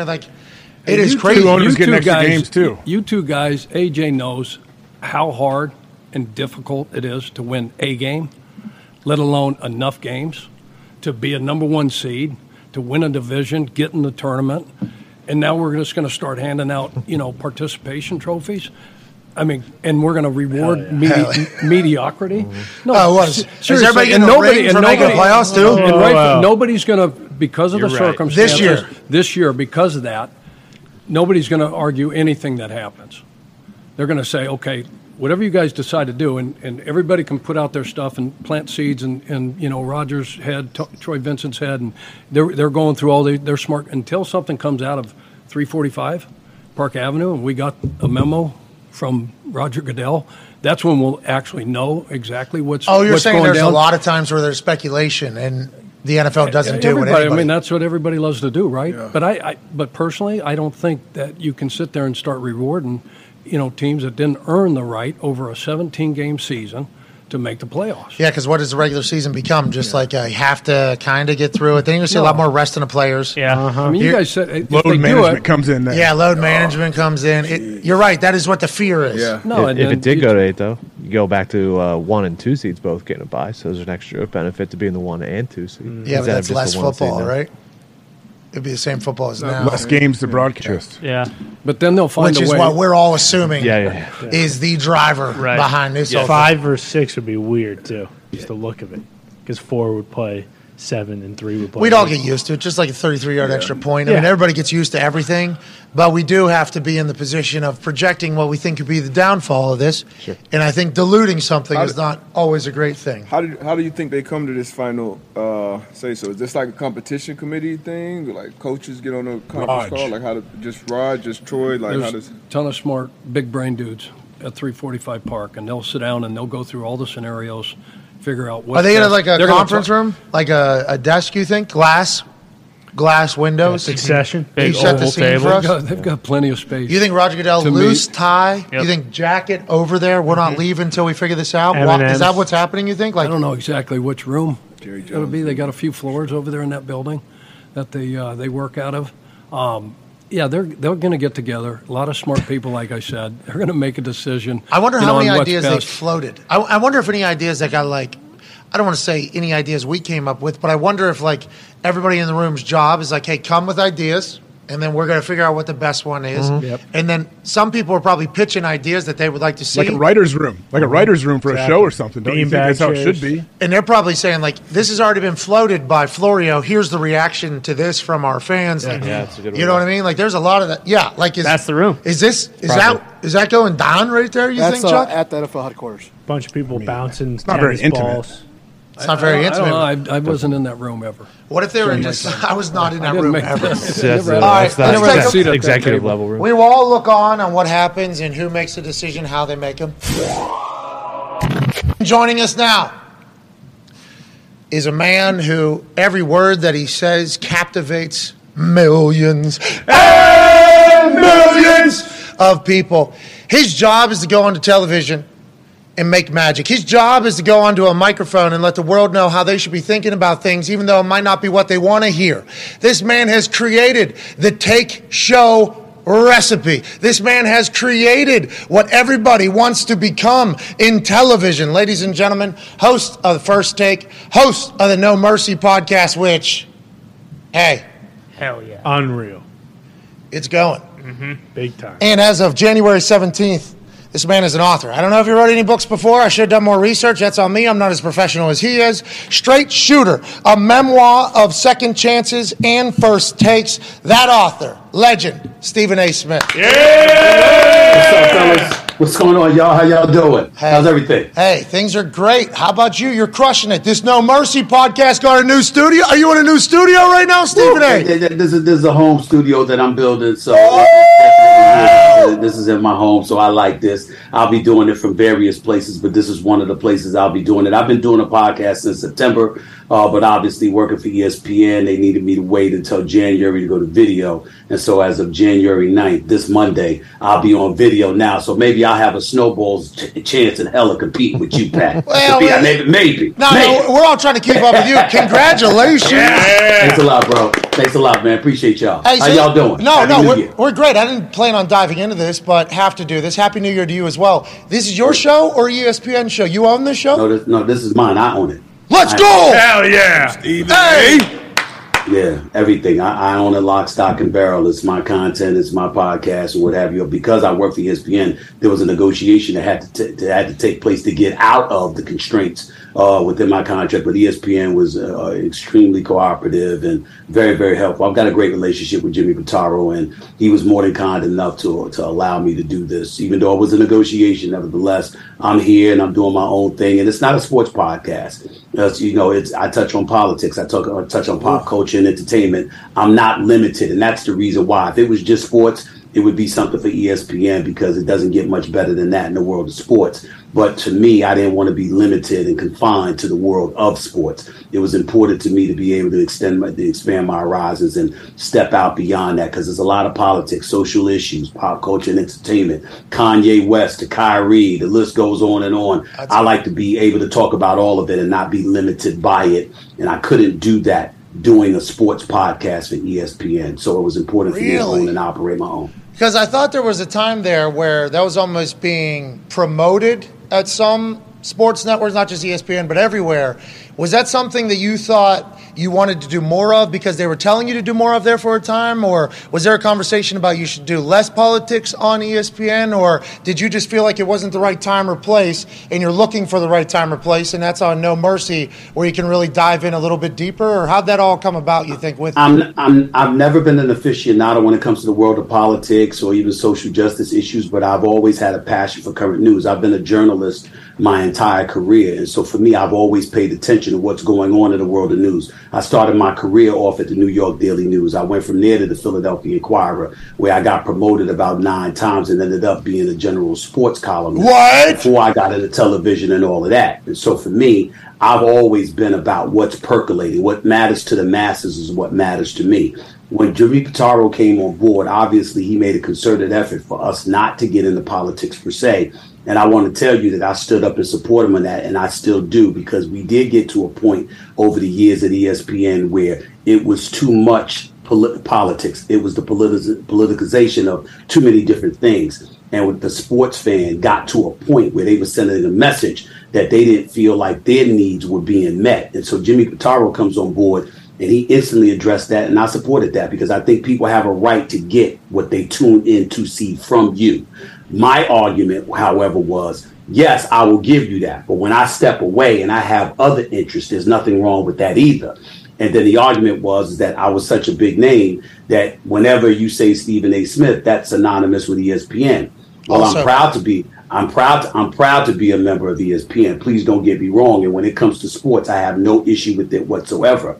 But if I feel some way about a presidential election or something a politician is doing or something that's going on in the streets of America, that's my personal opinion. And I think one of the things that people had a struggle really, really expressing to the brass is that when you muzzle everybody, any little opinion that emanates from ESPN, everybody thinks it's everybody, it's all of us. Yeah. And that's not the case. Pat McAfee does a phenomenal job. I mean, that's an A-list pickup for us doing college football. Okay, oh, thanks, man. Pat McAfee. Yeah, I truly mean that. You're exactly what we needed.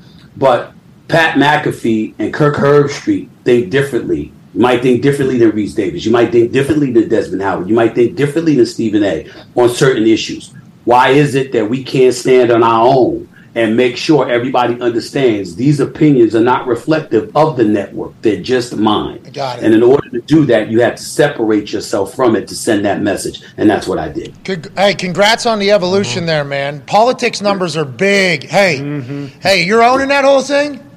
Those politics numbers. Go. People get real passionate about it. They're not going to be able to separate you as the, you know that though, right? Well, I mean, they try, they may try to lump me in, but I'm going to make a concerted effort to make sure that happens. Like, for example, I'm a fair-minded person, and so I think about fairness. If there's something that I want to get into that I think is too political or whatever, I'd be like, this is First Take. This is not the platform for that. You can check me out on No Mercy, though. But here on this platform, I'm going to give you what you expect. And that's what I try to deliver to my viewers, listeners, and everybody in between. It's smart business by both you and Jimmy Pitaro, I believe, and especially because you're Stephen A. Smith. Be who you can afford to be. You have earned the right to be able to do a lot different than everybody else, because there's going to be – I think you have – I would tell you this. But I would tell you this. I want to take a moment to give you props for that because you know what? As a former NFL player, you come onto the scene and you come into this business. It wasn't me. But there's a lot of people that's jealous of Pat McAfee. There's a lot of people that wish they were Pat McAfee, and they wish that they were in your position. And you know what? They pay attention to the opportunities that you get, but not the work that you put in to get it. And they didn't pay attention to the sacrifices that you make. And more importantly than anything else, the bravery that you had to bet on you. And that's one of the things that, to me, as a guy who's getting to know you better and better every day, what I love about you is that you're a guy that takes chances on you. You believe in you, and you'd be surprised how many of us, including the person you're listening to right now, lack the courage to do that over many years. I was scared to go out on my own. I was raised by West Indian parents, and my mother, God rest her soul, was about putting in the work, punching that clock, going to work every day, getting the job done, going home, saving your money, invest what you can, and have a pension or something along those lines. Pat McAfee of this world is like, wait a minute, there's got to be more to life than that. And you go for it. And suddenly people are looking at you and the resentment kicks in because they're looking at the opportunity that you're getting, but they're not appreciating the work that you put in and the courage you had to exude and display in order to take that chance on yourself. And people like you are what helped me say, F this, I'm going to bet on me. I believe in me. Well, obviously, that was incredibly kind and nice of you, and I'm incredibly uncomfortable right now. But that was fucking very cool of you to say, because I have a lot of respect and appreciation for you, and I think that you can check the tape. We've always had it. What you did for sports media is amazing, and I assume what you're going to go on to do to World News World Media, it's going to be the same damn thing. You're a talent, Stephen A., and I'm happy that you're going to go experience what entrepreneurialism is like, because I think you are going to have smashing success. But thank you so much for those words. That was very fucking cool. I will remember that forever. I wish I could take that off and hang it on the refrigerator. That is very, very nice of you. AJ has a question for you. Well, you know what? Fuck it. I'll hang it on my refrigerator. We'll do it that way. Go ahead, AJ. Stephen A., hey, a quick pivot. I know there's reports out there that Sean McVay is getting courted again by some networks to leave the coaching sidelines and come into the booth. What do you think about that? Coaches possibly leaving a head coaching position in the NFL to go take a gig with a network? Split emotions. On one hand, speaking specifically of Sean McVay, on one hand, he's a champion, so he's earned the right to do what he wants. On another note, I would have much rather preferred that you did it last year as opposed to the way y'all stunk up the joint this year. And then you leave. I don't like the fact that if he ended up doing that, I don't want to remember Sean McVay as somebody that couldn't make the playoffs and won 4 or 5 games in a 17-game season. I want to remember him as that champion that walked out of SoFi Stadium as a Super Bowl champion, beating the Cincinnati Bengals and coaching his butt off the way that he did. But he's earned the right to do whatever he wants to do, and I wish him nothing but the best. Really nice guy, by the way. In terms of coaches, players, or anybody else that get into this stratosphere, I would say the same thing that I'd say to anybody else. Be qualified. And qualification doesn't always mean, going to school and having this degree. That's not what I'm talking about. I'm talking about knowing what the craft entails, knowing the work that has to be put in order to succeed, and committing yourself to do just that. You can't get over it in this business for but so long. If you're a fake, phony-ass person, it ain't going to last. If you're somebody that's duplicitous and you're trying to figure out a way to cut corners, you're not going to last. People like y'all put in the work every day. I listen to y'all whenever I can. The energy does not dissipate. What you get, and that's why Pat McAfee is so important. When you see him with World Wrestling Entertainment, when you see him on College Football Game Day, when you see him jumping in the ponds and swimming and shit like that, you do all of this stuff going on. When you see all of this, the consistency is in the energy and the passion. He sells you his knowledge along with you, AJ, and others. But what happens is it's the energy. There's no dip. When I go on First Take every day, Stephen A. shows up. That's my job. And you got a lot of people that come from the world of sports, and they think it's going to be easy, and they think they're just talking. You got to do your research. You got to do your homework. And you got to pay attention to what other people are saying so you can make sure you're not regurgitating other people's comment, mimicking what they say, or worse, not know what the hell you're talking about and think that you're going to slide under the radar and collect a check. It's not going to last. It's far more serious and intense than people realize. You got to be ready for it. A lot of people think they are. But trust me, they ain't. Well, that's an incredible monologue there about what people need to hear, because when I retired, boy, I got much more busy, didn't I? Oh, yeah. I mean, I did not expect with that. And then I accidentally signed up for Thursday Night Football to call those Thursday Night Football games. The amount of time and travel and investment in teams that I will probably never talk about again. No way. The amount of investment that you have to, but you have to do that sort of homework so that when you're on the microphone, you can have some sort of confidence and have some sort of direction when you're speaking. It's a lot. It's a lot easier, than laying bricks. Would never, ever, in the military and everything like that. But it is a lot of fucking work. And I think to your point, once again, you complimented me again, so fucking stop it. But I'll stop. Okay, but when we're watching people like you, like others, it's very obvious. Right? It's very obvious who is just doing like a simple thing right now. And I think negativity is a real easy way to get clicks. It's a real easy take, too. I think having like a sophisticated, maybe a different look at it is much harder. It takes more research. You have to look into some more stuff. And that's why I think you've had such great success, because a lot of people say, oh, Stephen A. is that don't like Stephen A. He's the guy that yells. It's like, yeah, he's definitely loud and he has energy, but you listen to what's coming out of his mouth. We got some very valid points, and that's why you've had the success that you've had. If you just yelled bullshit, it wouldn't work. Let's talk about this morning, okay? That's right. Okay, let's talk about this morning, Stephen A. All right? Sure. Yeah.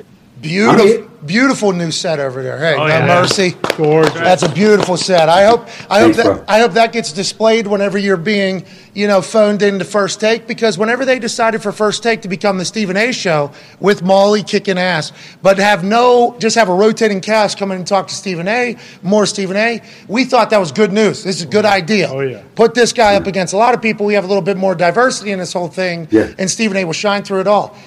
We fucking love First Take. We watch it every day. Every day on the big board. Big board. 4 TV. Well, this morning. No, Stephen A. This morning. What do you say? What did you say this morning? You go. About Aaron Rodgers? Yeah.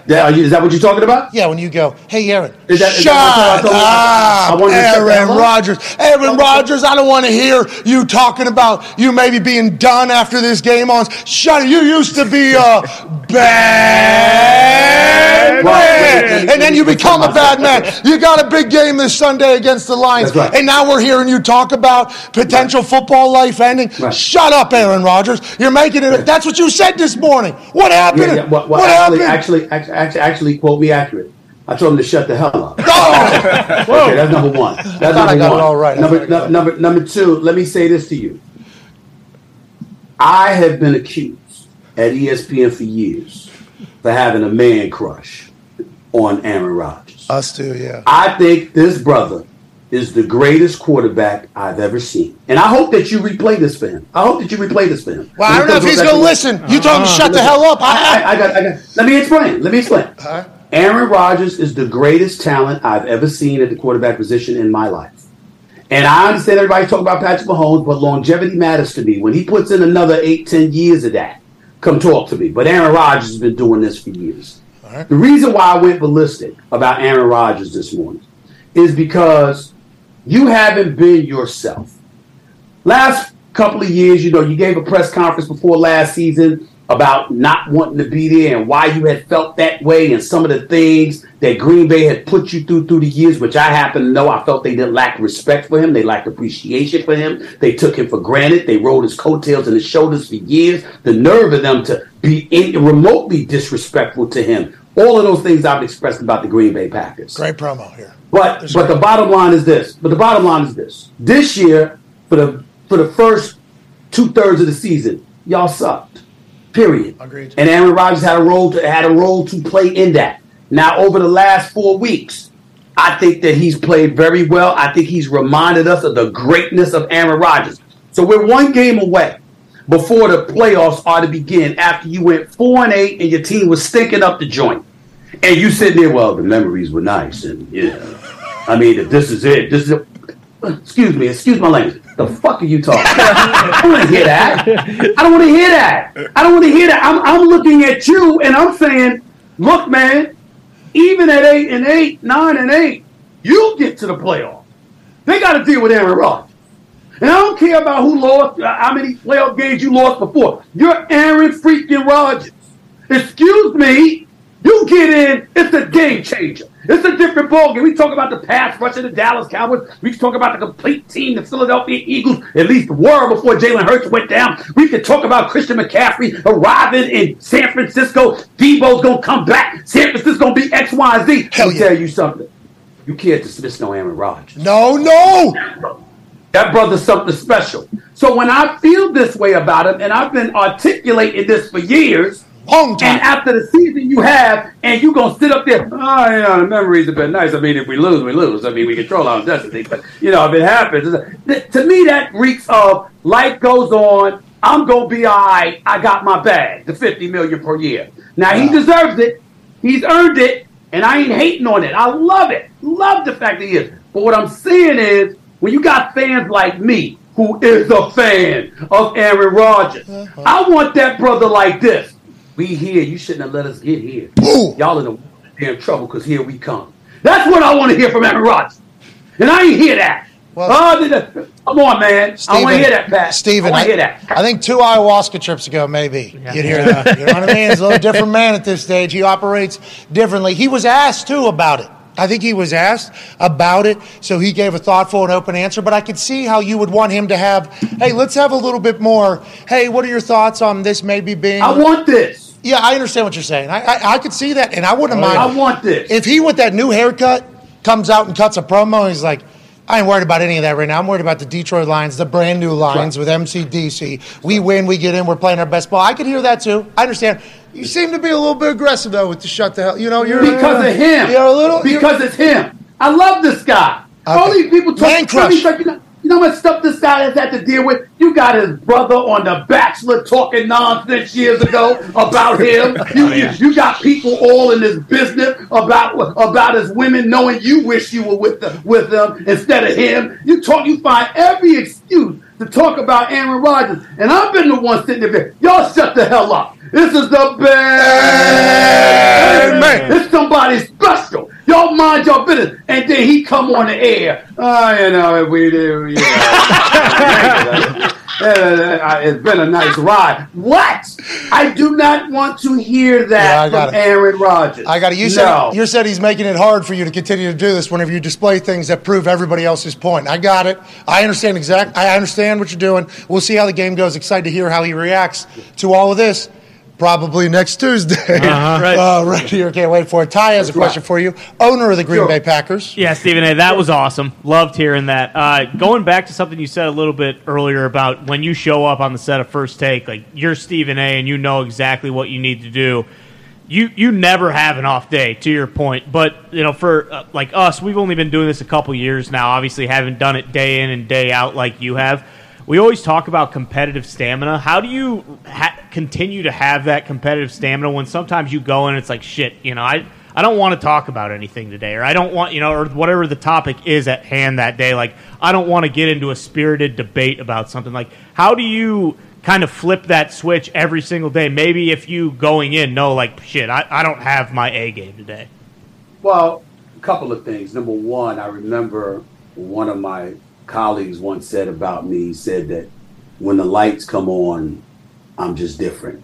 You know, it's like the lights are on and people expect, you know, a quality product, and I'm going to give it to them, and I'm not going to fake it, because you can't sustain fakeness. Fakeness is going to ultimately reveal itself to be fake, and then you'll crumble. And so for me to try to be the best that I can be, particularly when the lights come on, I mean, I got close to 500,000 people watching me live on linear television. I've averaged every morning. I've averaged over 1.5 billion views on YouTube per year for the last couple of years. And so I realize that I'm in the eye of the storm. And then I take into account the role that I have because I'm at ESPN and because of my contract and because of what I've accomplished. Even the bosses tell me I'm the face of the network. And so there's a level of responsibility that comes with that, and I know that. But to answer the question directly, the biggest thing that I've done is make sure that I'm surrounded with people that I love working with. I think Molly Karam is phenomenal. Swagoo, Marcus Spears, Keyshawn Johnson, Michael Irvin, Mad Dog, Christopher Roos, Dan Orlovsky, you know, Ryan Clark, and all the contributors that come on. They're not just colleagues, they're personal friends who I love dearly and I would do anything for, and that's just to name a few. And so think about y'all going to work every day. It helps that you're surrounded with people you're cool with. Oh, yeah. You like being around. Hold on to that for dear life, because I got news for you. No one likes everyone they work with in corporate America. Nobody. We all got to tolerate people we don't give a shit about, but we got to work with that day. Okay? And for me, the most fortunate part of my job is that I don't have that. Everybody that I work with, I got love for. And they got love for me. And we all assist each other in trying to make each other thrive. Well, you guys are doing a great job. I got to watch you walk into that seaport one time. Sunglasses on, I believe. AirPods were in. Jacket on. I was in the green room in the back. There's like a little turn, and then the green room's in the back. I saw this dude turn the corner, and I've never seen a cooler fuck ever in my life. That was my first time seeing you, like, walking in. I think you gave, like, a cool dap up to somebody as you walked by. Then you went into your First Take studio or whatever, and I was like, geez, this dude is literally levitating through here. I don't want to say that you've kind of put the daytime on your back, but you and Greeny definitely have, and it has been fantastic to watch. I know you don't have a lot of time left, but Darius wants to get a question in here about something you know a lot about, which is the association. Yeah, I gotta pivot to basketball because I'm not tapped in yet. Won't be until February after the Super Bowl is over. But have been watching KD, Kyrie, Coach Vaughn out there, the Nets, and that'll probably be my pick to win it all this year if they can figure it out. I know you had, a lot to say about some of those players on the team and that team. Yeah. How's your feelings there? And do you like their title chance? If not them, who else are you feeling can make a run? Well, first of all, a couple of things. Number one, I know we're running out of time, so here's the deal. You want me to come back and talk to you about the NBA in a few months? I'm happy to do that. Number two, I'll do that for you, number one. Number two, I meant every goddamn word I said when I was saying it. Whether it's about Kyrie, KD, or anybody else. I didn't stutter, I didn't back up, and that's still the case. Okay. Having said that, you notice I never question their greatness as talent. Kyrie is sensational, without question. KD is an MVP candidate, one of the best players on the planet. I believe when healthy, he is the best on the planet. He's just a scoring machine. There is no matchup for him. I look at Brooklyn, however, I think they're a bit thin on their front line. They can beat anybody. But to ensure that they would beat a Boston or Milwaukee, which I'm not sure they would do at this particular moment, I still think they would take Milwaukee. I don't know if I don't believe they'll take Boston. I think that Boston would take them with Brown, with Robbie, Robert Williams coming back. And, he's at the center position with Marcus Smart, with the pickup of Brogdon, with White and those brothers, and them being fresh in the NBA Finals. Missoula's doing a hell of a job, but we'll see whether or not that continues once other coaches figure him out. He's not Ime Udoka, but he might be. The bottom line is this. I look at Boston as the best team. They obviously swept Brooklyn last year in the postseason in the first round.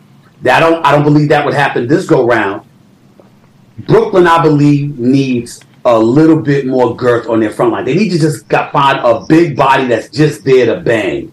That's what they need. Somebody that can move bodies. They got everything else. And I think Jacques Vaughn's doing a hell of a job. All I think he's doing a hell of a job. And he's a Coach of the Year candidate. All right, we'll go put every dollar we have on that. Thank you, Stephen A, for the recommendation. We can't wait to chat with you, hopefully, in a couple months, whenever you come back. Good luck with No Mercy. Good luck with the book, Straight Shooter, a memoir of second chances and first takes. Hardcover coming out January 17th, 2023. If you want to learn about the life of a man who has transcended sport and sports media in a beautiful fashion, the book comes out January 17th. Thank you so much, Stephen A. Man, appreciate y'all, man. Thanks so much. Happy New Year. See you soon, Pat. Hey, you said a lot of very nice things about me. I would like to reciprocate all of them and then some. You are the man. Happy New Year, Stephen A. Smith. Yeah! That was too much, sir, early. Yeah, that was incredible. That was a lot. Might have to somehow print that out on one of those, Got to. mobile frames. Yeah, you could do that. And put it on your fridge so you can, Like an anytime NFT or- unmute it. That was really nice. He was talking about us as a whole whenever he's talking about that, but certainly we have rattled some things, I think, in some places. Yeah, I don't think so. Team. Take a little credit here. Team doesn't happen without, the team. Obviously, you got to have a good team around you. And what he said there about working with people that you like, like that is a big deal. For sure. That's why. That's the only deal. Exactly. Yeah. Yeah, that's why you haven't seen us hire really at all. Because could add somebody that's great and fits in perfectly. Certainly could. Certainly could. I think we're a good group. I think there is people that could fit in and match in really well and handle it. But if you don't, then I, as the senior leadership here, would have to deal with the exit of said person as well, with balancing, obviously, so many different things. It's like, I don't want to sign up for that. And that's thinking very negatively. But it's just, in this particular role that I currently have to think about that every once in a while, which I hate doing. But that has certainly scared the shit out of me out of hiring anybody as of late. And it's, Dirty came in here fucking awesome. Dirty came in and was incredible. We appreciate the hell out of you, Dirty. Mitt came in strictly because it's like, all right, I've known this fuck since he was 12.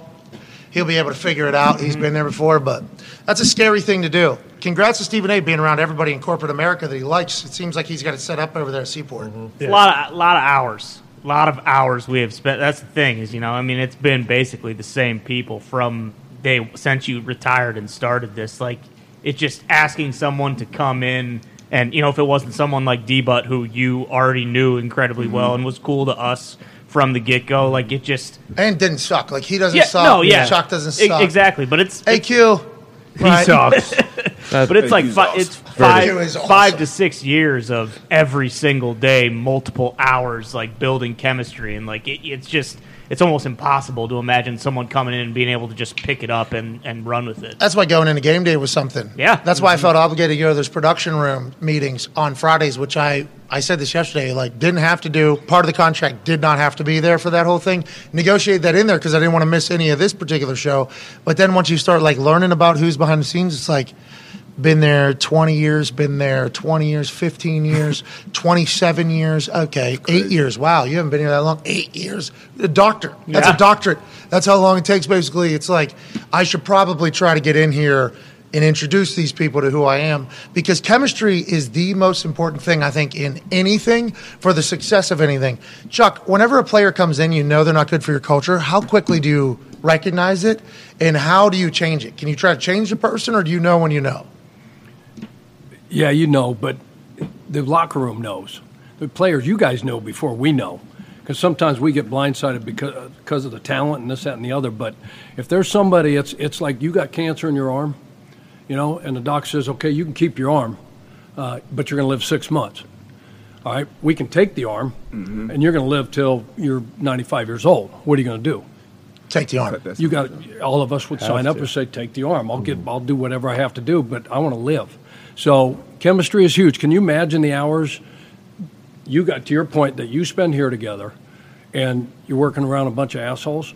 The guys that you walk into, like if there's a player or two, and they're everywhere, right? And we all got a Lulu in our family. Hey, Lulu's coming to Thanksgiving. I gotcha. Right when you think, right when you think that. You may be the Lulu as well. So you got to make sure your shit's in order. You don't have one, it's you, buddy. But that's real, because you're walking in a building and say, God, I don't want to be around this dude for the next 8 hours. So what you build here, and what you build, like our coaching staffs and the people, there's a bunch of us, and I couldn't imagine being around people that I did not like. let alone trust and their brains and what they're doing, and they got your back and all that loyalty stuff. But can you imagine going into a place? How do you measure that? How do you measure that, AJ? Like at the combine? Because we talk about it when it comes to a team, because we've been on this same page for a long time. Like, I want to know that the team, like last night, I saw the video from the night before the NFC Championship game for the Philadelphia Eagles back in 18 or whatever. Yep. And they're playing Meek Mill's Meek Mill Dreams and Nightmares. And I think we had already known that was kind of their song, but it hadn't blossomed yet. I think that next day in the NFC Championship game, it was going to become a full show. I think that's when we all kind of learned about that being they were playing it in a team meeting room the night before the NFC Championship game. This video came out the night before championship game. I thought you'd be in a hotel. They're clearly in a team meeting room here, so I don't know how they were handling it all. But the whole place is jumping. Yeah. That's the night before an NFC. Go vibes. You know how big of a game that is? Yeah. Do you know how nervous people could be? Instead, I think that's LeGarrette Blount over there jumping on his way in. There's coaches in the back. There's another angle coming out, jumping and bouncing alongside of it. It's like that team way too tight to lose. And by tight, I mean like a group, not tight as in like nervous. Like, how do you find that? I honestly, we have this conversation a lot, and I'm not sure we found the answer yet. How do you know? I don't know how you can test Wouldn't you that. think Chuck could answer better? But I would imagine coming out of when you're like, say you're talking to guys at the combine, hey, would this guy be a good fit in our locker room? I would imagine you have to trust like the trainers, the different people that person dealt with, talk to some of their teachers, some of the professors possibly.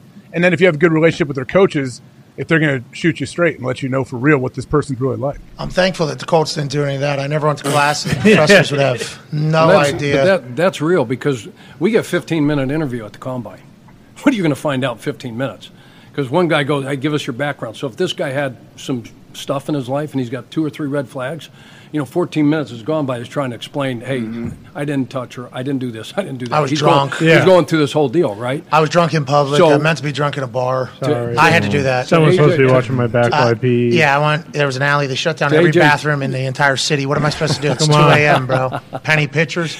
But those scouts, the scouts that are on the road, for the whole fall, we get those 15 minutes, but it's your scouts. It's your personnel department that they go and they scour. And they're going to talk to the coaches. And a lot of time the coaches aren't going to say anything negative. They can't.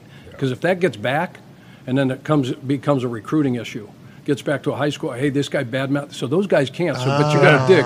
So go to the class, go to a professor, go to the chow hall, go to somebody that cooks for these kids and say, hey, what do you think about such and such? You'll find somebody, and they don't have to say a lot.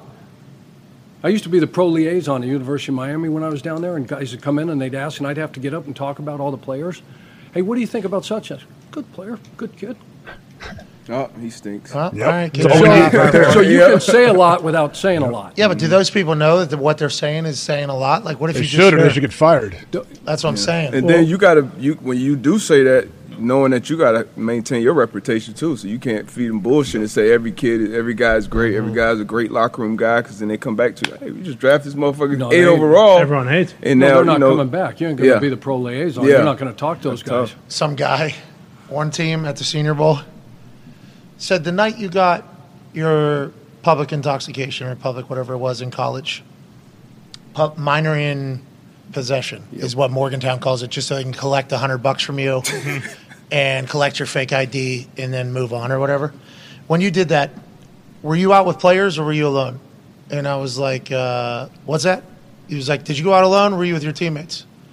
I was like, I don't know if I should even talk about that. And he was like, were you alone or not? And I was like, I don't hang out alone. No. He was like, okay, so you were out with your teammates, had a good time. You're the only one that got caught. I was like, whoa. Now you're putting stories together. I actually went to the bathroom. You know what I mean? I actually went to the bathroom, and my lookout was actually, he had to go to the bathroom too, because once again, no bathrooms were open 2 a.m. What the fuck are we supposed to do? This is before Uber.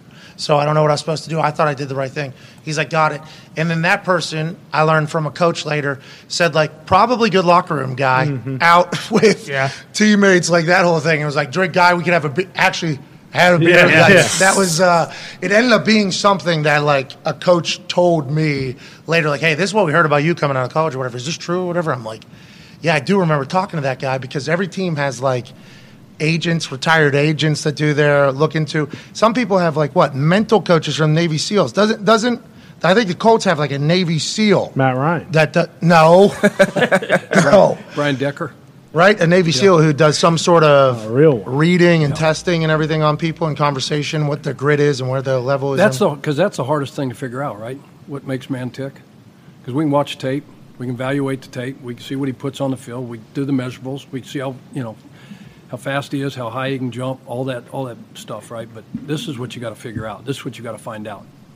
Yeah. And then do you ever really know until some shit goes down? Yeah, we've learned a lot about people real quick. Yeah, shit What goes happens down when you pay that person too? Yep. When they Wow. get paid, Bad, yeah. when they become a star player, they start to get success. How do you handle success? How do the people around them? So it's a lot of different variables in that locker room shit. Now, this stage in this my post football career, I've been blessed to work with a bunch of people I like. But in the locker room, you don't like everybody, but you know how to get along, go out there and do your job. You know when it's time to work. When you are in the locker room. Who'd you hate? I didn't hate anybody. I never hated anybody, but it was definitely people where we didn't hang out off the field, and it was cool. They're whoever they are, and maybe they like being a loner, so that's cool too. But they show up, they're on time, they do their work, they handle their business, they're gonna be lined up, and shit, we get our job done. We go home. I loved kind of watching new guys come in the locker room and just kind of seeing how they work and how they don't work. There was a guy that showed up in our locker room that I think 4 steps in was like, oh, this guy sucks. Oh, really? Middle of the season. Debo, How could you tell? do? Didn't even talk to – well, first of all, never took headphones off. Yeah. Okay, while people were introducing themselves. And first day in, he's got his headphones. First entrance in the locker room, and I'm sitting in my punched him right off. My locker is in the middle. My locker is in the middle, kind of. So I have good eyes over here, where kind of skill and D ends are, and then this way there was like offense and everything like that. So I kind of had good view on pretty much everything. Old buddy walks in, headphones on, and I see some skill guys like introducing themselves to him. And I would assume that this guy would have been a little, and he was like kind of, I don't say like big time, but definitely standoffish. I'm like, oh, this must be an awkward fuck or whatever. And then like goes through the whole thing, and then like anytime we saw him, never had those off. And it was like, this guy doesn't want to talk to anybody. This guy. I feel like I know This is literally like at a bar that I was in San Francisco this past weekend watching those games. I just kept those AirPods in my ear. That's like a, hey. Don't talk to me. Please. Bring it to someone else. Please. You know what helps the NFL? The top 30 visits?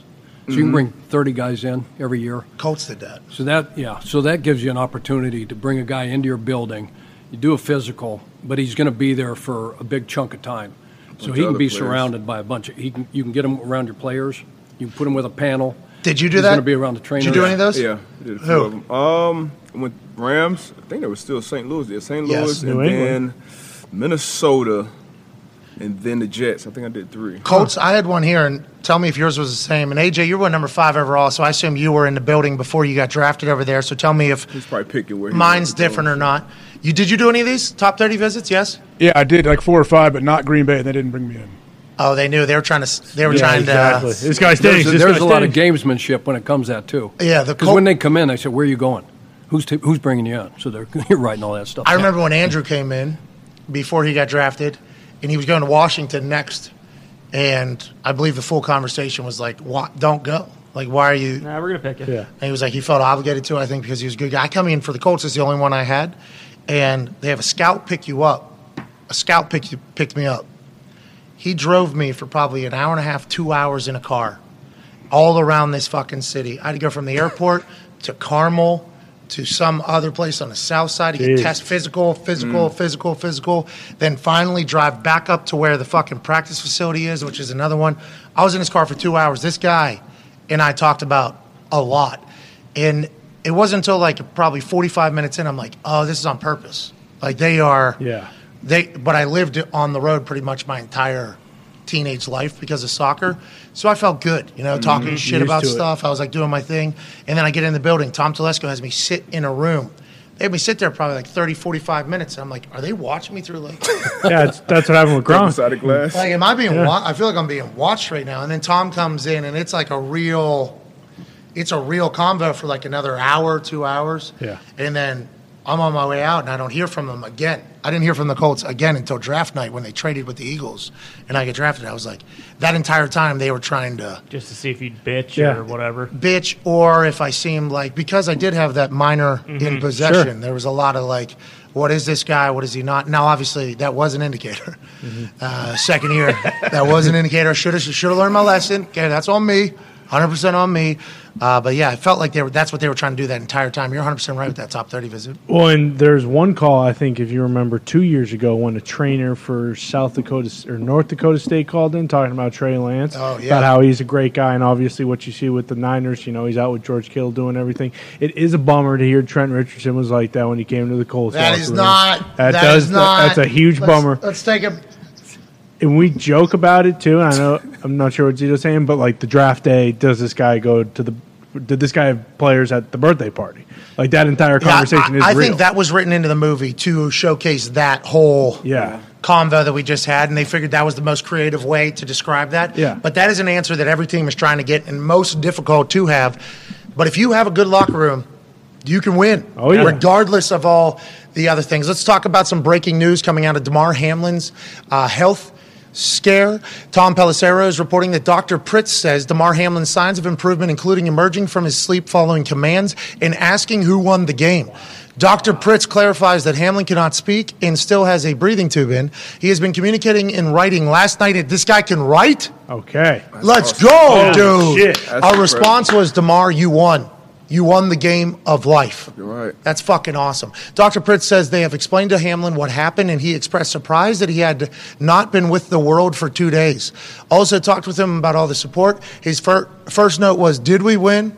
It's not only that the lights are on, we know that he's home, says Dr. Pritz, who has been working with Damar Hamlin at the University of Cincinnati Medical Center.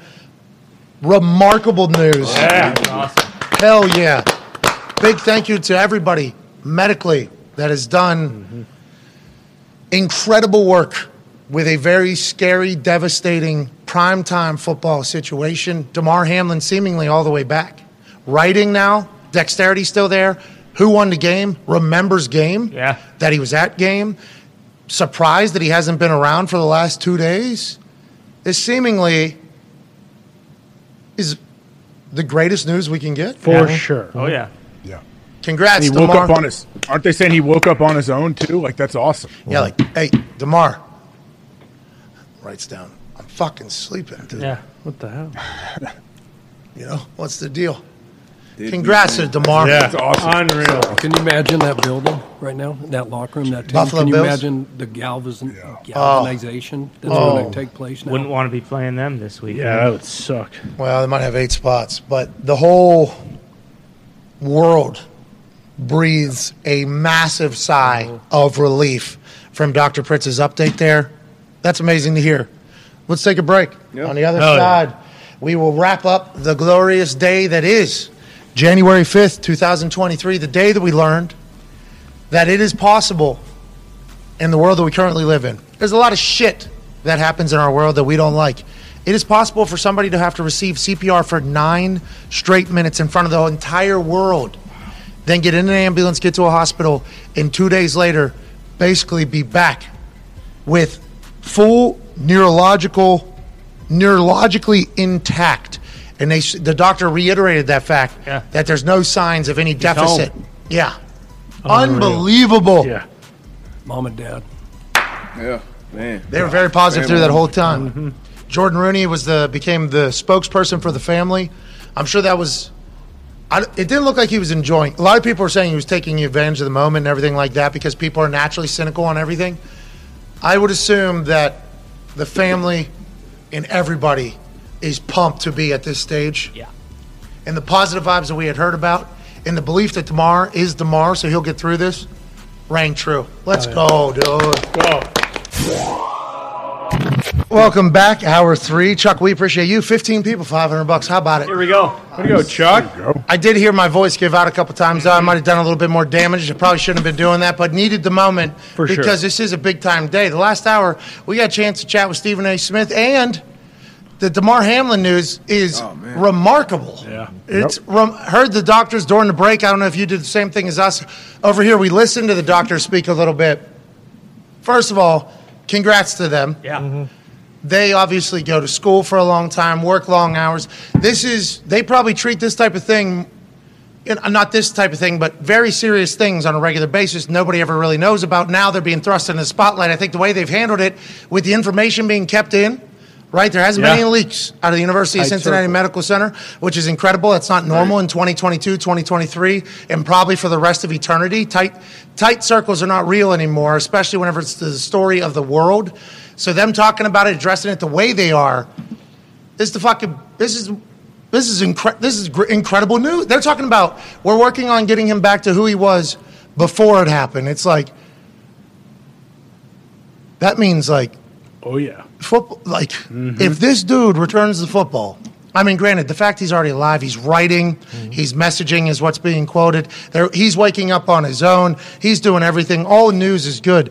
And they're talking about we're just working on getting him off the ventilator because, Chuck, explain to us a little bit, you did during the break. Because the ventilator's on there, he has to remain sedated for a certain amount of time, and they talked about that a little bit, and that was kind of their answer. Like, we still got to get him off the ventilator there. What is that process, and how do you know about it? Yeah, so going through open heart surgery back in '96, just out of nowhere, they strap you down, you wake up, and you got this ventilator. The first thing you want to do is go grab it. So we heard that he was trying to get that thing out. That's the first instinct, is to get that thing out. But you're strapped down, and you're so heavily sedated that they're going to breathe for you until you get off that sedation. And your lungs, he's got to get you. I had tubes coming out of me, so he's got tubes clearing his lungs, getting the blood out, whatever was there. But until you're completely off all the, to a certain point where you can breathe on your own, it's because of, they've been reports that he's sedated, he's in critical condition, all that stuff. So until that kind of gets weaned out of him and he gets off that sedation, they'll pull that thing and he'll be able to breathe on his own. Obviously, there's some dangers involved with this. I would assume sedation, ventilator, weaning off, tubes coming out of lungs and everything like that. But this is standard operating procedure for heart surgeries normally? Yeah. Yep. Okay. Yeah, it's not. Okay. Yeah. So that's a good piece of information, right? Seems like sure. that's another good piece of information because they were asked, the doctors were asked about playing football again, and they said, he's still in the ICU. We're still very much in the ICU. The doctor said it's like, okay, we understand that, but it sounds like we're getting to a point where this is a lot of folks, like not a lot of people in the history of football. He might be the only one in the history of football, routine tackle, cardiac arrest. But it sounds like we're at a point where there's a lot of people that have been to this point of where he is in recovery. Yeah. And that's good, right? Because we probably have more information about this particular stage of recovery. Like you said, him going for the thing, very natural. That's what everybody does. Everything that's going through right now, pretty well tested, I think, right? He's gotten to a point where I don't want to say people are just comfortable, like, hey, here we go. He didn't have heart surgery, though. They had to do something, so it's right? still probably different. I don't know. They didn't open him up, I don't think. He had blood in his lungs, though, right? So they had to do the tubes? Yeah, they had to drain Yeah, I'm sure there's plenty of stuff going on, which I didn't know. We'll get back to. I didn't know Chuck had open heart surgery in '96. Me neither. Didn't know if it was the right time to just stop him in the middle of that and be like, Excuse me? okay, so you had, you said a heart attack out of nowhere? So I had one artery block. I was on a treadmill early in the morning doing my workout. I felt a little bad. So I got off, showered, went upstairs. I was recruiting. I was at University of Miami. Came back down at lunch, jumped back on. Had the same kind of stuff. And they said, hey, you need to go over to doctor's hospital. I didn't go. Trainer came up and grabbed me on a Thursday. Said, you go? What'd they say? I said, I didn't go. So he grabbed me by the back of my hair and drugged me over there. And I essentially never left. So LAD, the Widowmaker, LAD is the left anterior descending artery, was like 85, 90% blocked. Jesus. So they had to go in and so they take you in, you do a catheter deal, and Jeez. They check it out, cardiac cath. You do that, and they say, yeah, it is. And then you get on a table. One doc comes in and said, we can do a stent, less invasive, no open heart, no, saw your sternum open and rib cage. Crack. Do a cracker deal, right? And so I'm thinking, yeah, that sounds a lot better than open heart. But then the doctor's nurse came in, said, where you got this blockage, it's too close to this other artery, and if they do this and something happens and you're not opened up, they're not going to be able to save you if you burst another artery. Got it. So then I said, okay, where's the open heart dude? Yeah, they wanted you to do the open heart. That's why they did the way they did. Like, hey, we need to provide you options, but also we've been here before. This is a decision we're going to try to make for you pretty much. And thankfully they did, right? All good since then? Oh, yeah. Yeah. So I don't, they did a mammary deal, took my mammary How old were artery, you? 36. Jesus. Oh, my. Jeez. I'm 35. How scary was that, Chuck? Yeah, it was a lot scarier for, like, my parents and my wife, Tina, because when you come out and they bring you into the room finally, and you're hooked up to a million machines.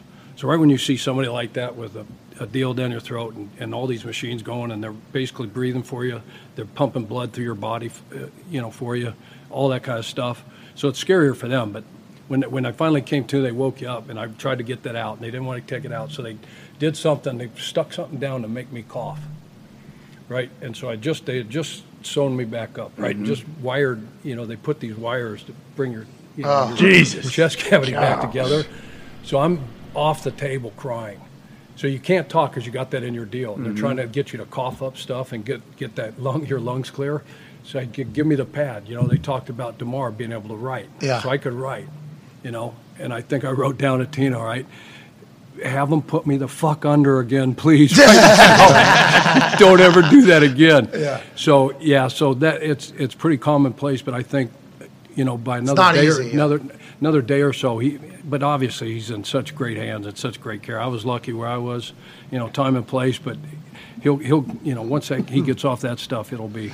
Did you think about not coaching after that? Stress, less stress at the job, or did you change your lifestyle? Did you diet? Yeah, it's a good question, AJ. For a couple weeks, be honest with you. Really? No, it's like we take these things for granted because we're all healthy. We come to work every day. We go home. We get up. Boom, boom, boom. You take these days for granted, and they may not always be there. So you change some things and try to eat better. Exercise. I've always exercised. I've always been, I didn't have cholesterol problem, no family history, no this, no that. What is it? Stress.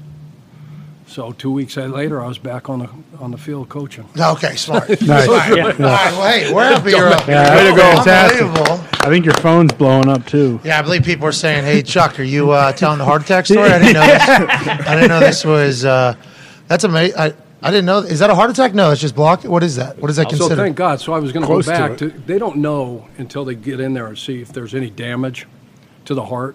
So I had what they call as angina.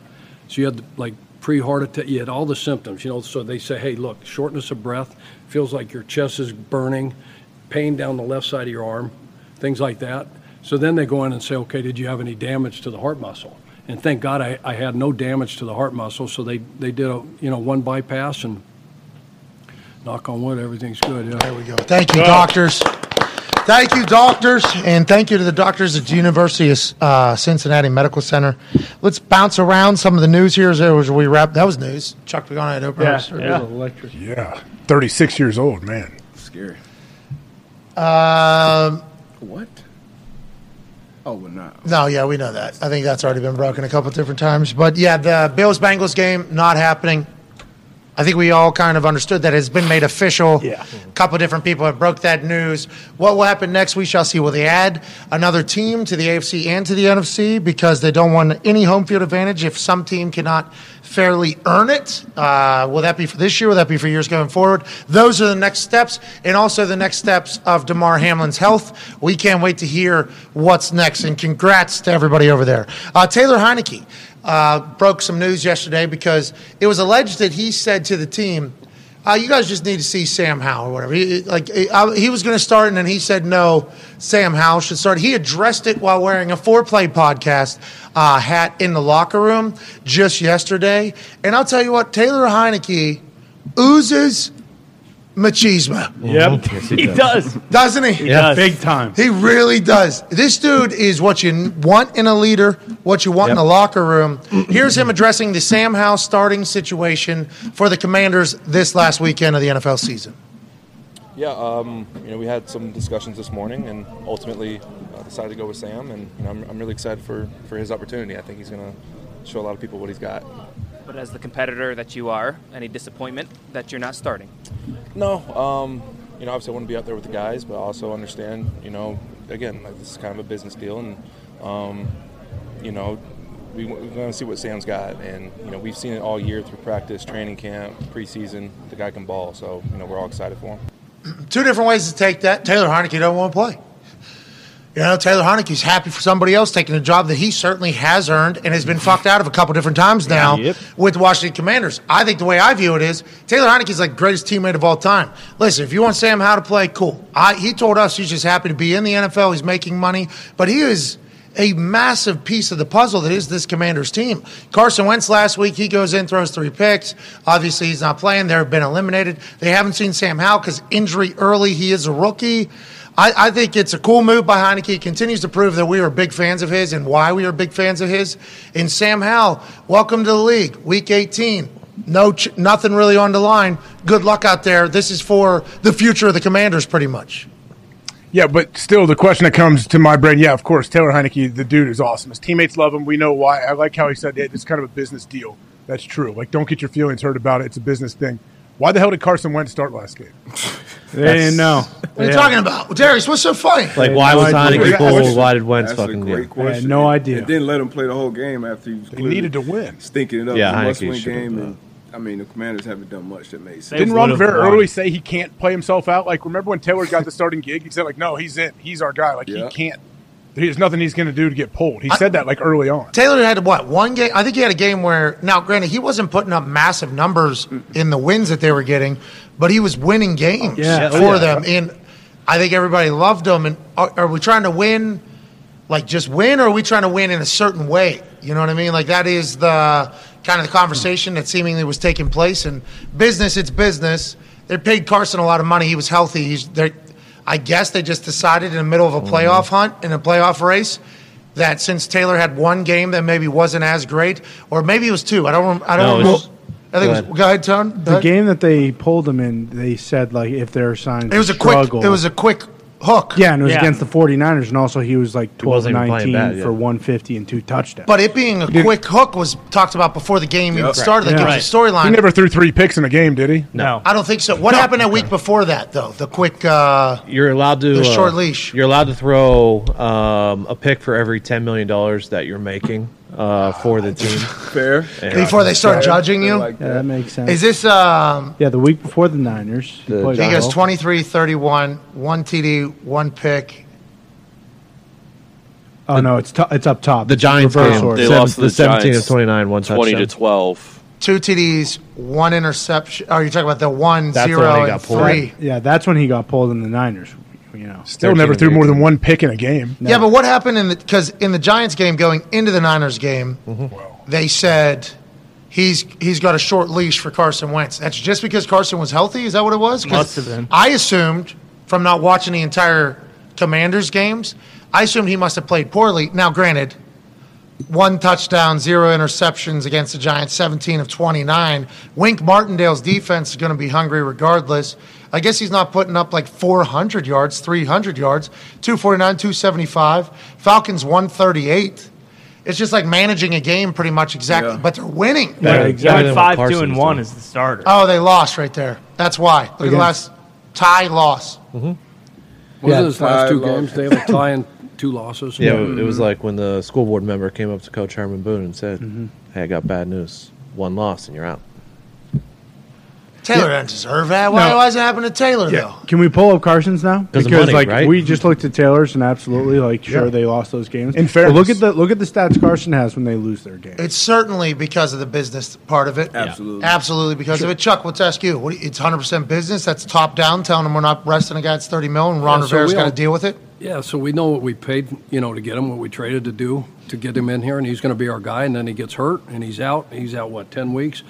So they're looking for an opportunity probably because you can't lose your job because of an injury, right, supposedly. Jameis Winston. But that has happened a lot throughout professional sports. But they're doing well. There's a Wally Pipp guy. Drew Bledsoe. That statement, I think, is just marketing. I think it's propaganda. Yeah, exactly. That's not an actual real thing. People lose their job because they get injured all the time because there's a counter cliche, can't join the club in the tub, right? So that's a counter one there. No, that's legit. And I think they're doing good, and they're winning. Heinicke obviously wins over the fans, the locker room, coaches. He's a gamer. He's a baller. He's a great teammate. winning, and then you hit the skids a little bit. You lose one, you tie one, whatever that was. But I think it was like maybe there was a little window that said, okay, the shines kind of wore off. Mm-hmm. Luster's kind of wore off. We have a window now, legitimate window, where we can move Carson back in. So you think it's strategy reasons? See if he gives us a spark, some new energy, some new whatever. He did not. No. But then why wouldn't you go back to Heineke in that must-win game? I mean, they only lost by 2 touchdowns to the Browns, and Carson played like shit. Well, so right now it's just like anything else. They're going to see what they have. Maybe one game's enough in Sam. Just like, playing Sam Ehlinger for the Colts. You got to figure out what they have. Do they have a legitimate backup in Sam Howell? Well, yeah. The Colts. What's wrong with the Colts, Chuck? Just as your... What time? Don't we go off? I don't know. Yeah, the opposite would be what's right with Hard Knocks, because we can get that done quick. How does that get? Like the Commanders, they got an uphill battle to figure out what they're going to do next Makes sense there, though. Maybe Carson came back, so it's my time. What if Carson did? Well, if we watch Hard Knocks, forget the Colts stuff. I watched Hard Knocks last night. It was awesome. It was a great episode of Hard Knocks last night. First one I've watched this season, only watched because I saw an Instagram clip of J.J. Watt doing something awesome on like the Hard Knocks Instagram, and it was like tonight, 10 o'clock, and I'm like, oh, this is going to be the J.J. Watt like retirement recap, almost overview, and it was fucking awesome. Just because they have so many clips of JJ from back when he was at Houston, when he got drafted, big moments, big plays. NFL Film was running this whole thing, so they got an entire vault. And I think last week everybody thought, because the tweet went out, that maybe the retirement Hard Knocks episode would be last week, and then we thought, well, maybe JJ's not giving any, I'm not being mic'd up. I'm not doing it. Like, you guys could do your little song and dance elsewhere. He was mic'd up. They did a wonderful job of encapsulating what fucking J.J. Watt has been to the NFL and to the league. There was a couple refs thanking him for he ends up getting 10 sacks on the episode for the 6th time of his career. Last 3 years, he got 10 sacks combined because he was injured so much. So he reached a milestone. These last 2 games of the Cardinal season, the last 2 stadiums that he hasn't played in the entire NFL. So it's almost like storybook type. Now, the team stinks. Win a Super Bowl, obviously. That would be fantastic. But the way it was covered last night on Hard Knocks, I think, worth a watch. And JJ says fuck. Okay. What? Now we're talking. JJ is a human. Yeah. And HBO allowed that, talking shit, telling stories. Seems like a real mentor for that Zaven Collins. Zaven Collins out of Tulsa. Their relationship's awesome. And you can tell that JJ Watt cares. Now, his way of caring is shit talking. But that is certainly a way of caring and way a relationship goes back. And Zaven talks shit back. But it was a great episode. I loved it. Congrats to NFL Films. And congrats to JJ. You done good, dude. Yeah. You done good. Way to go, JJ. AJ, did you pick it up? I did not. I completely forgot that it was even a thing. But I have seen clips because I love JJ's D-line coach, Matt Burke. He was my linebacker coach in Cincinnati. Dartmouth guy, super smart. He's the man. He's in it. I know. That's why I've just only seen clips of it. I didn't know it was still going on. How many more are there? Probably this upcoming week's probably the last one. But real artsy shot of your D-line coach. Sitting good lighting, good backdrop. Real. Yeah. Nice. I just thought to myself, look at this guy getting some shine out here. Yeah, you know what I mean? It was a cool thing coaching against J.J. Watt. It felt like every time we played Houston, the whole place was going to be turned down for Watt was going to play. And then JJ was probably going to be doing the old Dougie out there. Hell yeah. He was unbelievable. He was everywhere. What a fucking career. They encapsulated last night well in Hard Knocks, I thought. No, when he came out last, when they're going to introduce the defense, it's like Ray Lewis getting introduced in Baltimore. You knew you were in for an ass whooping. and that guy was going to play. I mean, the guy is phenomenal. And, what he's done off the field is amazing. But what he's done through the course of his career, I mean, we saw that same move over and over and over and over. And we talked to AC and our tackles and linemen. He's going to foot fake you. You're going to go crashing down, and then he's going to come back out and go down the line of scrimmage and catch you from behind or wreak havoc on if we're running into it. He's unbelievable. And there's nothing you could do about it. And then when he wanted to hit you right up underneath your chin and just knock him back and separate and shed and then get to the quarter, he's incredible. They showed him working that play, which he did 3 times last week, I believe. Yeah. Like what it was almost like, let's see if we still got this boom, bang, pow, crash down, tackle for loss on a 4th down. That's like the J.J. Watt move. They were showing him in Houston working on it, on like a dummy whenever they had Hard Knocks in Houston. They were showing him in Arizona in training camp working on it. It's like him working it and how much he's committed to a game. Hell of a fucking football player. First ballot Hall of Famer guaranteed in everybody's eyes. Absolutely. It was cool to kind of take a trip down memory lane. I don't know if he watched it, but he proved to me last night he was a human, which is also fucking really cool. I got to check it out. See that side of them. They always do a great job. But one of the, y'all both just talked about it, one of the best pops in general coming out of a stadium. Yes. Him getting that last intro, have been a dog, obviously on the defensive side of the ball, all across the line, and then even on the offensive side of the ball, playing a little tight end, man. So he deserves this little farewell tour. Yeah. I don't want to name drop too much because he talked to Cliff Kingsbury on Hard Knocks about. Cliff Kingsbury goes, "Did you get any texts yesterday?" You know, when he put out the tweet, he was like, "Yeah, I tried my best." So I figured, you know what, I DM'd him. I didn't send a text though. Name drop, no big deal. I have J.J. Watt's phone number. We stole it, kind of. The way we got it was not necessarily like how you go about getting somebody's number. They asked me to do something, and they reached out, and then he came on the show in return, and he called from his, and I don't ever do that, but I'm like, I'll take that. Hey, will you send me JJ's number from that computer there? I'd like to send him a message. So I sent him a text last night, and I said, or this morning, I said, hey, last night's episode of Hard Knocks was awesome. You're a legend, pal, a great ambassador of everything an NFL player is supposed to be. I had no idea you said fuck the way you do. Thank God. Congrats. Haven't got a response yet. Come on. He's watching. Game planning. He'll know. He's in the middle of working right now. But that was my biggest takeaway. I'm like, yes, really? Dude. Yes, dude. This is a guy. This is him picking up his 10th sack of the season right there. Inched out in front of 44 there. They show a full replay on both sides of it from Hard Knocks. And he's screaming right there, let's fucking go, by the way. Just so. I'm sure he had some incentives, too, for 10. I would assume, yeah. Oh, yeah. Yeah, I would certainly believe. And also, he said last night he's known for months, and I think there was a scare, right, that had happened to J.J. Watt in his heart. Yeah. So, and he has a baby now, and his family's growing. I wonder how quickly everything got put in perspective. But last night on the episode, he said he's known for months. It was awesome. I would recommend watching it. And I think the NFL Films folks did a fantastic. Congratulations. Yeah. Nice. All right, a couple more things here that we wrap. Colts fucked. We're dead. You think? Got some work to do. Quarterback and head coach. 2 most important things. Yeah, think Jeff's going to get it? I talked with some people in the building. Mm-hmm. They said they feel as if Jeff has done a great job in maybe initiating some things that hadn't been in there for a while.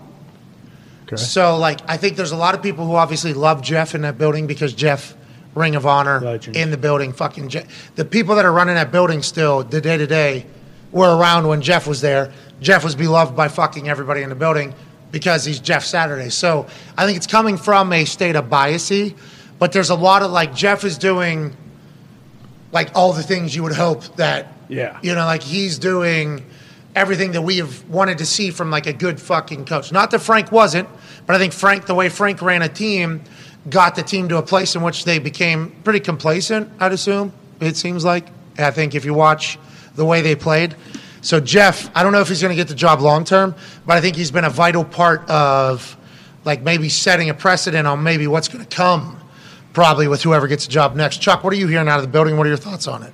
No, I think, we all know how much Jim loves this guy and how beloved he is in the city and in that building. And I think Jim would really love for him to be his coach, to be honest with you. Now, we'll see. He's got to go through a process. They got one more game to play, on Sunday. And then, Jim's got to go through the, interview process and follow the guidelines that go, into that and see who the candidates are. You see if they're going to get a Sean Payton in or get a Jim, Harbaugh in here, et cetera. And then Jeff is going to get his turn, at interviewing for that job. But I really feel like there's a lot of people pulling for him, and the most important one is the owner. Yeah, and I think this was all a tryout. I think that's how we assumed it was from Jim Irsay, who was like scouting everything you need to be a good head coach, probably hearing through the grapevine what the building has become, what they need, and him going, Jeff, probably, brother, it's got to be a fucking man. You got everything that you would Have you ever thought Hey, about what it? were you saying? Guys were late to meetings. What Whoa. was that about? Whoa. What do you mean? Was I that never the said Colts that. or somebody else? No, I said Somebody I heard said- that about teams. I heard that about teams. Oh. And I didn't treatment. think it was the Colts. And treatment as well, I heard some places, just because who cares about the trainer's time? Fuck 'em. Right. And everything else that's scheduled. Those are Little things become those, big things. Those are huge things. Huge. Very abnormal in the NFL. Good teams, bad teams, mediocre teams. Like you're on, like you talked about the meeting that when the doctor came and talked about Chuck. It's 9 o'clock. Like this meeting's not starting. It's got to be Jim. Like that's the only person that can hold up that type of clock. So that's very. There's some buildings doing that, not necessarily the Colts, but I mean, potentially the Indianapolis Passing Colts. it around. If we Jeff will have watch, his hands full though if he does get this job. But yeah, but he can put together like an MCDC-esque coaching staff where you have all that experience. yeah, D-Bo, you might be the fucking D coordinator, Ooh, bro. yeah, that'd be Orlovsky, sweet. OC. Does Dano? Does D? Yeah, Dano. Yeah, Does he OC. come in as OC? I would. Chuck wants to be head coach. Chuck, what do you? What you really? No, if That's the first time you have. happens.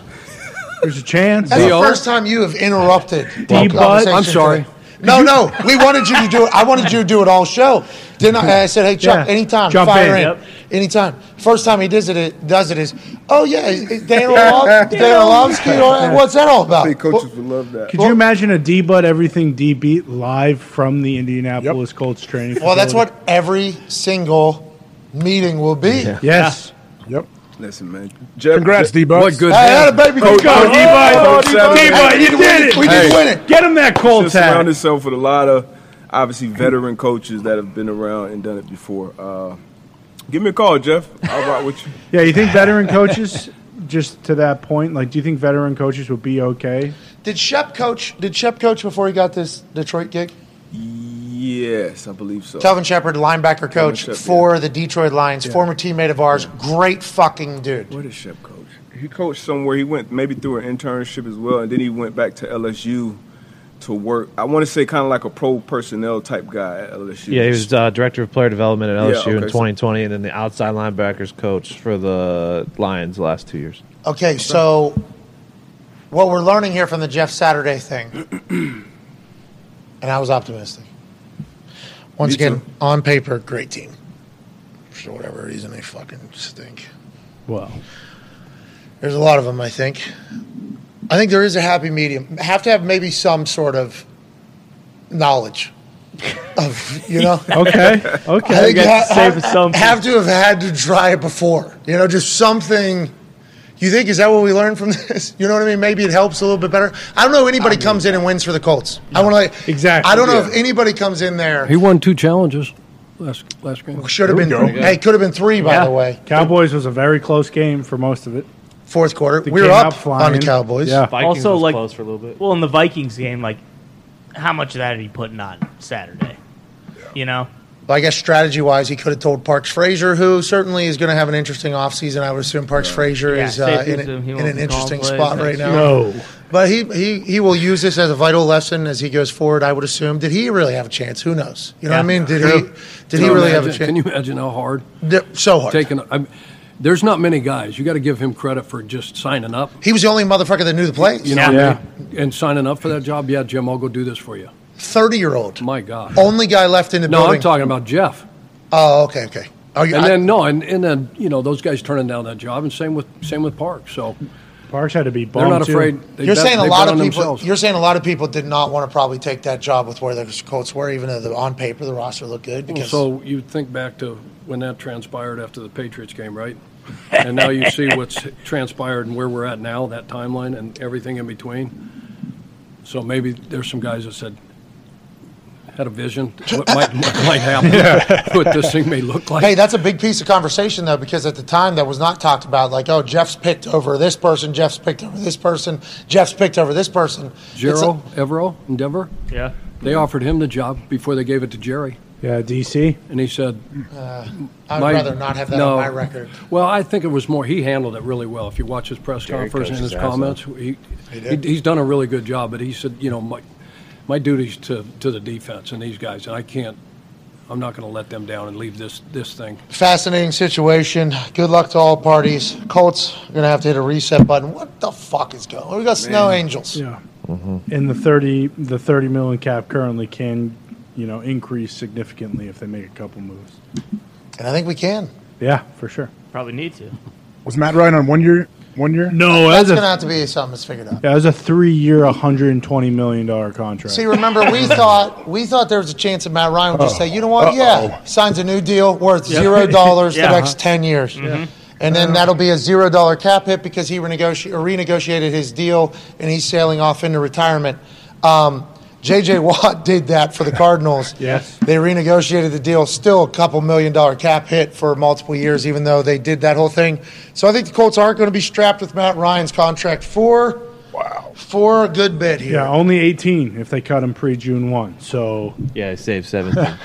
What's so funny, AJ? 18. I'm thinking what makes us think that next year is going to be any better? This is a tough situation. AJ! Nothing. No, they're going to CJ Stroud. Okay. Yeah, and remember, I mean, it's true. Quarterbacks can save everybody. They really can. A guy comes in and plays well, everybody has a job. Everyone's happy. it's 2023 too, so they need 2 Super Bowls in 7 years. Here's how the money has been spent by Jim Irsay in the quarterback position since 2018. Andrew Luck, $18 million. Jacoby Brissett, $760,000. Brad Kaya, of course. He was a dog. $555,000. The kayak. Were you coaching this year, Chuck, or no? Which one? 18. Nope. No, you're this first year gone. Jacoby Brissett the next year, $15 million. Andrew Luck, $12 million. He's not on the team anymore. Brian Hoyer, $5 million. Dog. Chad Kelly, $268,000. Atta baby Chad. Phil Rivers in 2020 because obviously Jacoby Brissett doesn't work out. He gets hurt in the middle of the season. He gets a human dropped on his knee. It's a whole different ball game. We bring in Philip Rivers because he knows Frank Reich's offense. They work together at the Chargers. He's only worth what? $25 million. Jacoby Brissett still getting the deal, $15 million from the deal beforehand a year ago when he was going to be the guy for the foreseeable future. Jacob Eason, another $1 million. Brian Hoyer, $950,000. Let's move to 2021. We got Phil Rivers again? No. We got Jacoby Brissett again? No. We still paying people? Oh, yeah. Carson Wentz, $21 million. Sam Ellinger, $700,000. Brett Hundley, $572,000. Okay, 2022, you got the same people? Matt Ryan, $24 million. $705,000. Nick Foles, $2.6 million. Congrats to him. He's not good at football, making multiple millions of dollars playing football. He did have a hell of a career, though, Nick Foles. Statue. And Sam Ellinger, he is a statue. It's Sam Ellinger, $825,000 for a total of $145 million from Jim Irsay in the quarterback position over the last 5 years. And where are we? At a potential, we need to fucking reset everything. Lowest of all those points. Not easy. Not easy to win in the NFL, so congrats to all the teams that do. Yeah. Amen. All right, let's get the hell out of here. We got a big-time Feel Good Friday tomorrow. Huge. Yeah. Big-time Feel Good Friday. I can't wait to be in the ThunderDome on a Friday yet again. Let's go. It's a beautiful thing. Because it's Friday. Friday. That's not the song. Gonna get You know what song I'm down talking on about. Friday. You know Oh, yeah. Well, who was that? That girl, it was a one-hit wonder. Carly Rae Jepsen. She's got a couple bangers. Rebecca Black. Michelle Branch. All right, someone it's else. not Michelle Branch. Rebecca Black. There we go. Deba, do you want to... I don't remember if you won. You won yesterday with a putt. Yep. Yeah, you did. Chuck won today with a putt. Yep. Yeah. No one He won shot. Oh, yeah. Great First shot. one. First shot. First shot. Oh, Oh, yeah. From the seat. Yeah. First shot. Yeah. You remember you got up early and we're like, no. Sit down And for the then you video. went back up. Yep. I'm just co-signing. What do you mean? Of course, Well, yeah. you said it like It was an the asshole. tone. Yeah. You hear me? The tone. You don't know my tone. You don't get my tone. We do. you kidding That's me? why whenever we hear a from, it's like, wow. Okay. Wow, it seems like there's some No, toxicity. I am D-Bud's biggest fan when he's shooting shots or putting. You guys know that. No, you're not. All right. We'll just act as if that's true, even though we know it's not. Connor's certainly the least biggest fan of giving away By money far. to anybody ever, which is a damn shame. That hoodie stinks. Don't ever This wear one? it on the stadium. Well, it stinks for you because, this team right That thing here is Mickey Mouse. just took your old, What is it? What team gross, is that? grimy Penguins out back behind the shed and put bullets in all those old guys' heads in their entire careers. It was a good run. Oh, shut the fuck Old up. hockey time, That's a but strip hockey district town if is I've ever seen dead. one. Same with that hockey town. And there's only one town the Stanley Cup's heading to, and that's the one up north in Boston. Oh, that's a Bruin? Yeah, it's the meth bear that we had in 1970. Jeez. The meth bear? Yeah, the meth bear. Called it? That makes sense. Is that a hoodie? That's from exactly 1972? right. Exactly. Yeah. Anyone guys see are that kind of Cocaine Bear meth. movie? Yeah, it was pretty good. Ray Liotta's final film. Is it good? Is it good? It's after a real story, right? Yeah, it looks fantastic. It's a comedy. The bear can talk. You say allegedly, Ty? Yeah, I don't buy it. You better hope the Guinos don't have cement in their skates tonight. I'll tell you that. Oh, God, that was. You are dialed in. Both those because they are going to the toughest barn in America, back in T-Mobile Boston? Arena. Ty, Taking on the Golden Knights. Golden Knights actually stink. Thank you. We always also have, always will. Same with the Bruins. Well, the Bears number are back. one in the Western Conference. Yeah, number one in the league. Also, we did learn something about T-Mobile Arena during the Winter Classic. I believe they sell 19 or 12-ounce beers for $19. That's Vegas, baby. Get on board. That is Vegas. You're lucky to be here. It's a tough barn. All right, Ty, how much merches are you giving away if I make this? I'll give fucking 15 merches. Whoa. 15 merches? Ty's got a baby. Ty, think about it. That's a lot of merch. Think about it. Sorry, Phil. Yeah. Needs to be $10 or less. Yeah, keychains. We don't have any merches. Oh, we got some stickers. Yeah, we got Keychains, stickers. yep. There it is. No. Pint glasses. Merches is How much anything is on football? How much is the Baby Duke? Good Baby luck Duke's being not 40? getting one of those. Sweet. Easier to get a PS5 than a Baby I forget what the Duke. Baby Duke is. I don't want to be on the record for the Baby Duke Like because $300? You should. hard to find. If you want to go supply demand, those They footballs should be. Yeah, $1,000. Yeah, they're not worth that much for sure. So you're going to get 15 merches from the entire store? 15 merches. Whoa. Bangarang. Yep. Oh! Looks good right away. Yeah, man. Retweet this video. Say something nice to somebody. Maybe Damar Hamlin. Yeah. Let's go. Maybe Or Stoner. anybody in their family. Definitely not. Stoner. Definitely not Stoner. That still counts. Yeah, you could say something nice to Stoner if you'd like. Anybody, actually. The world needs to hear more nice things.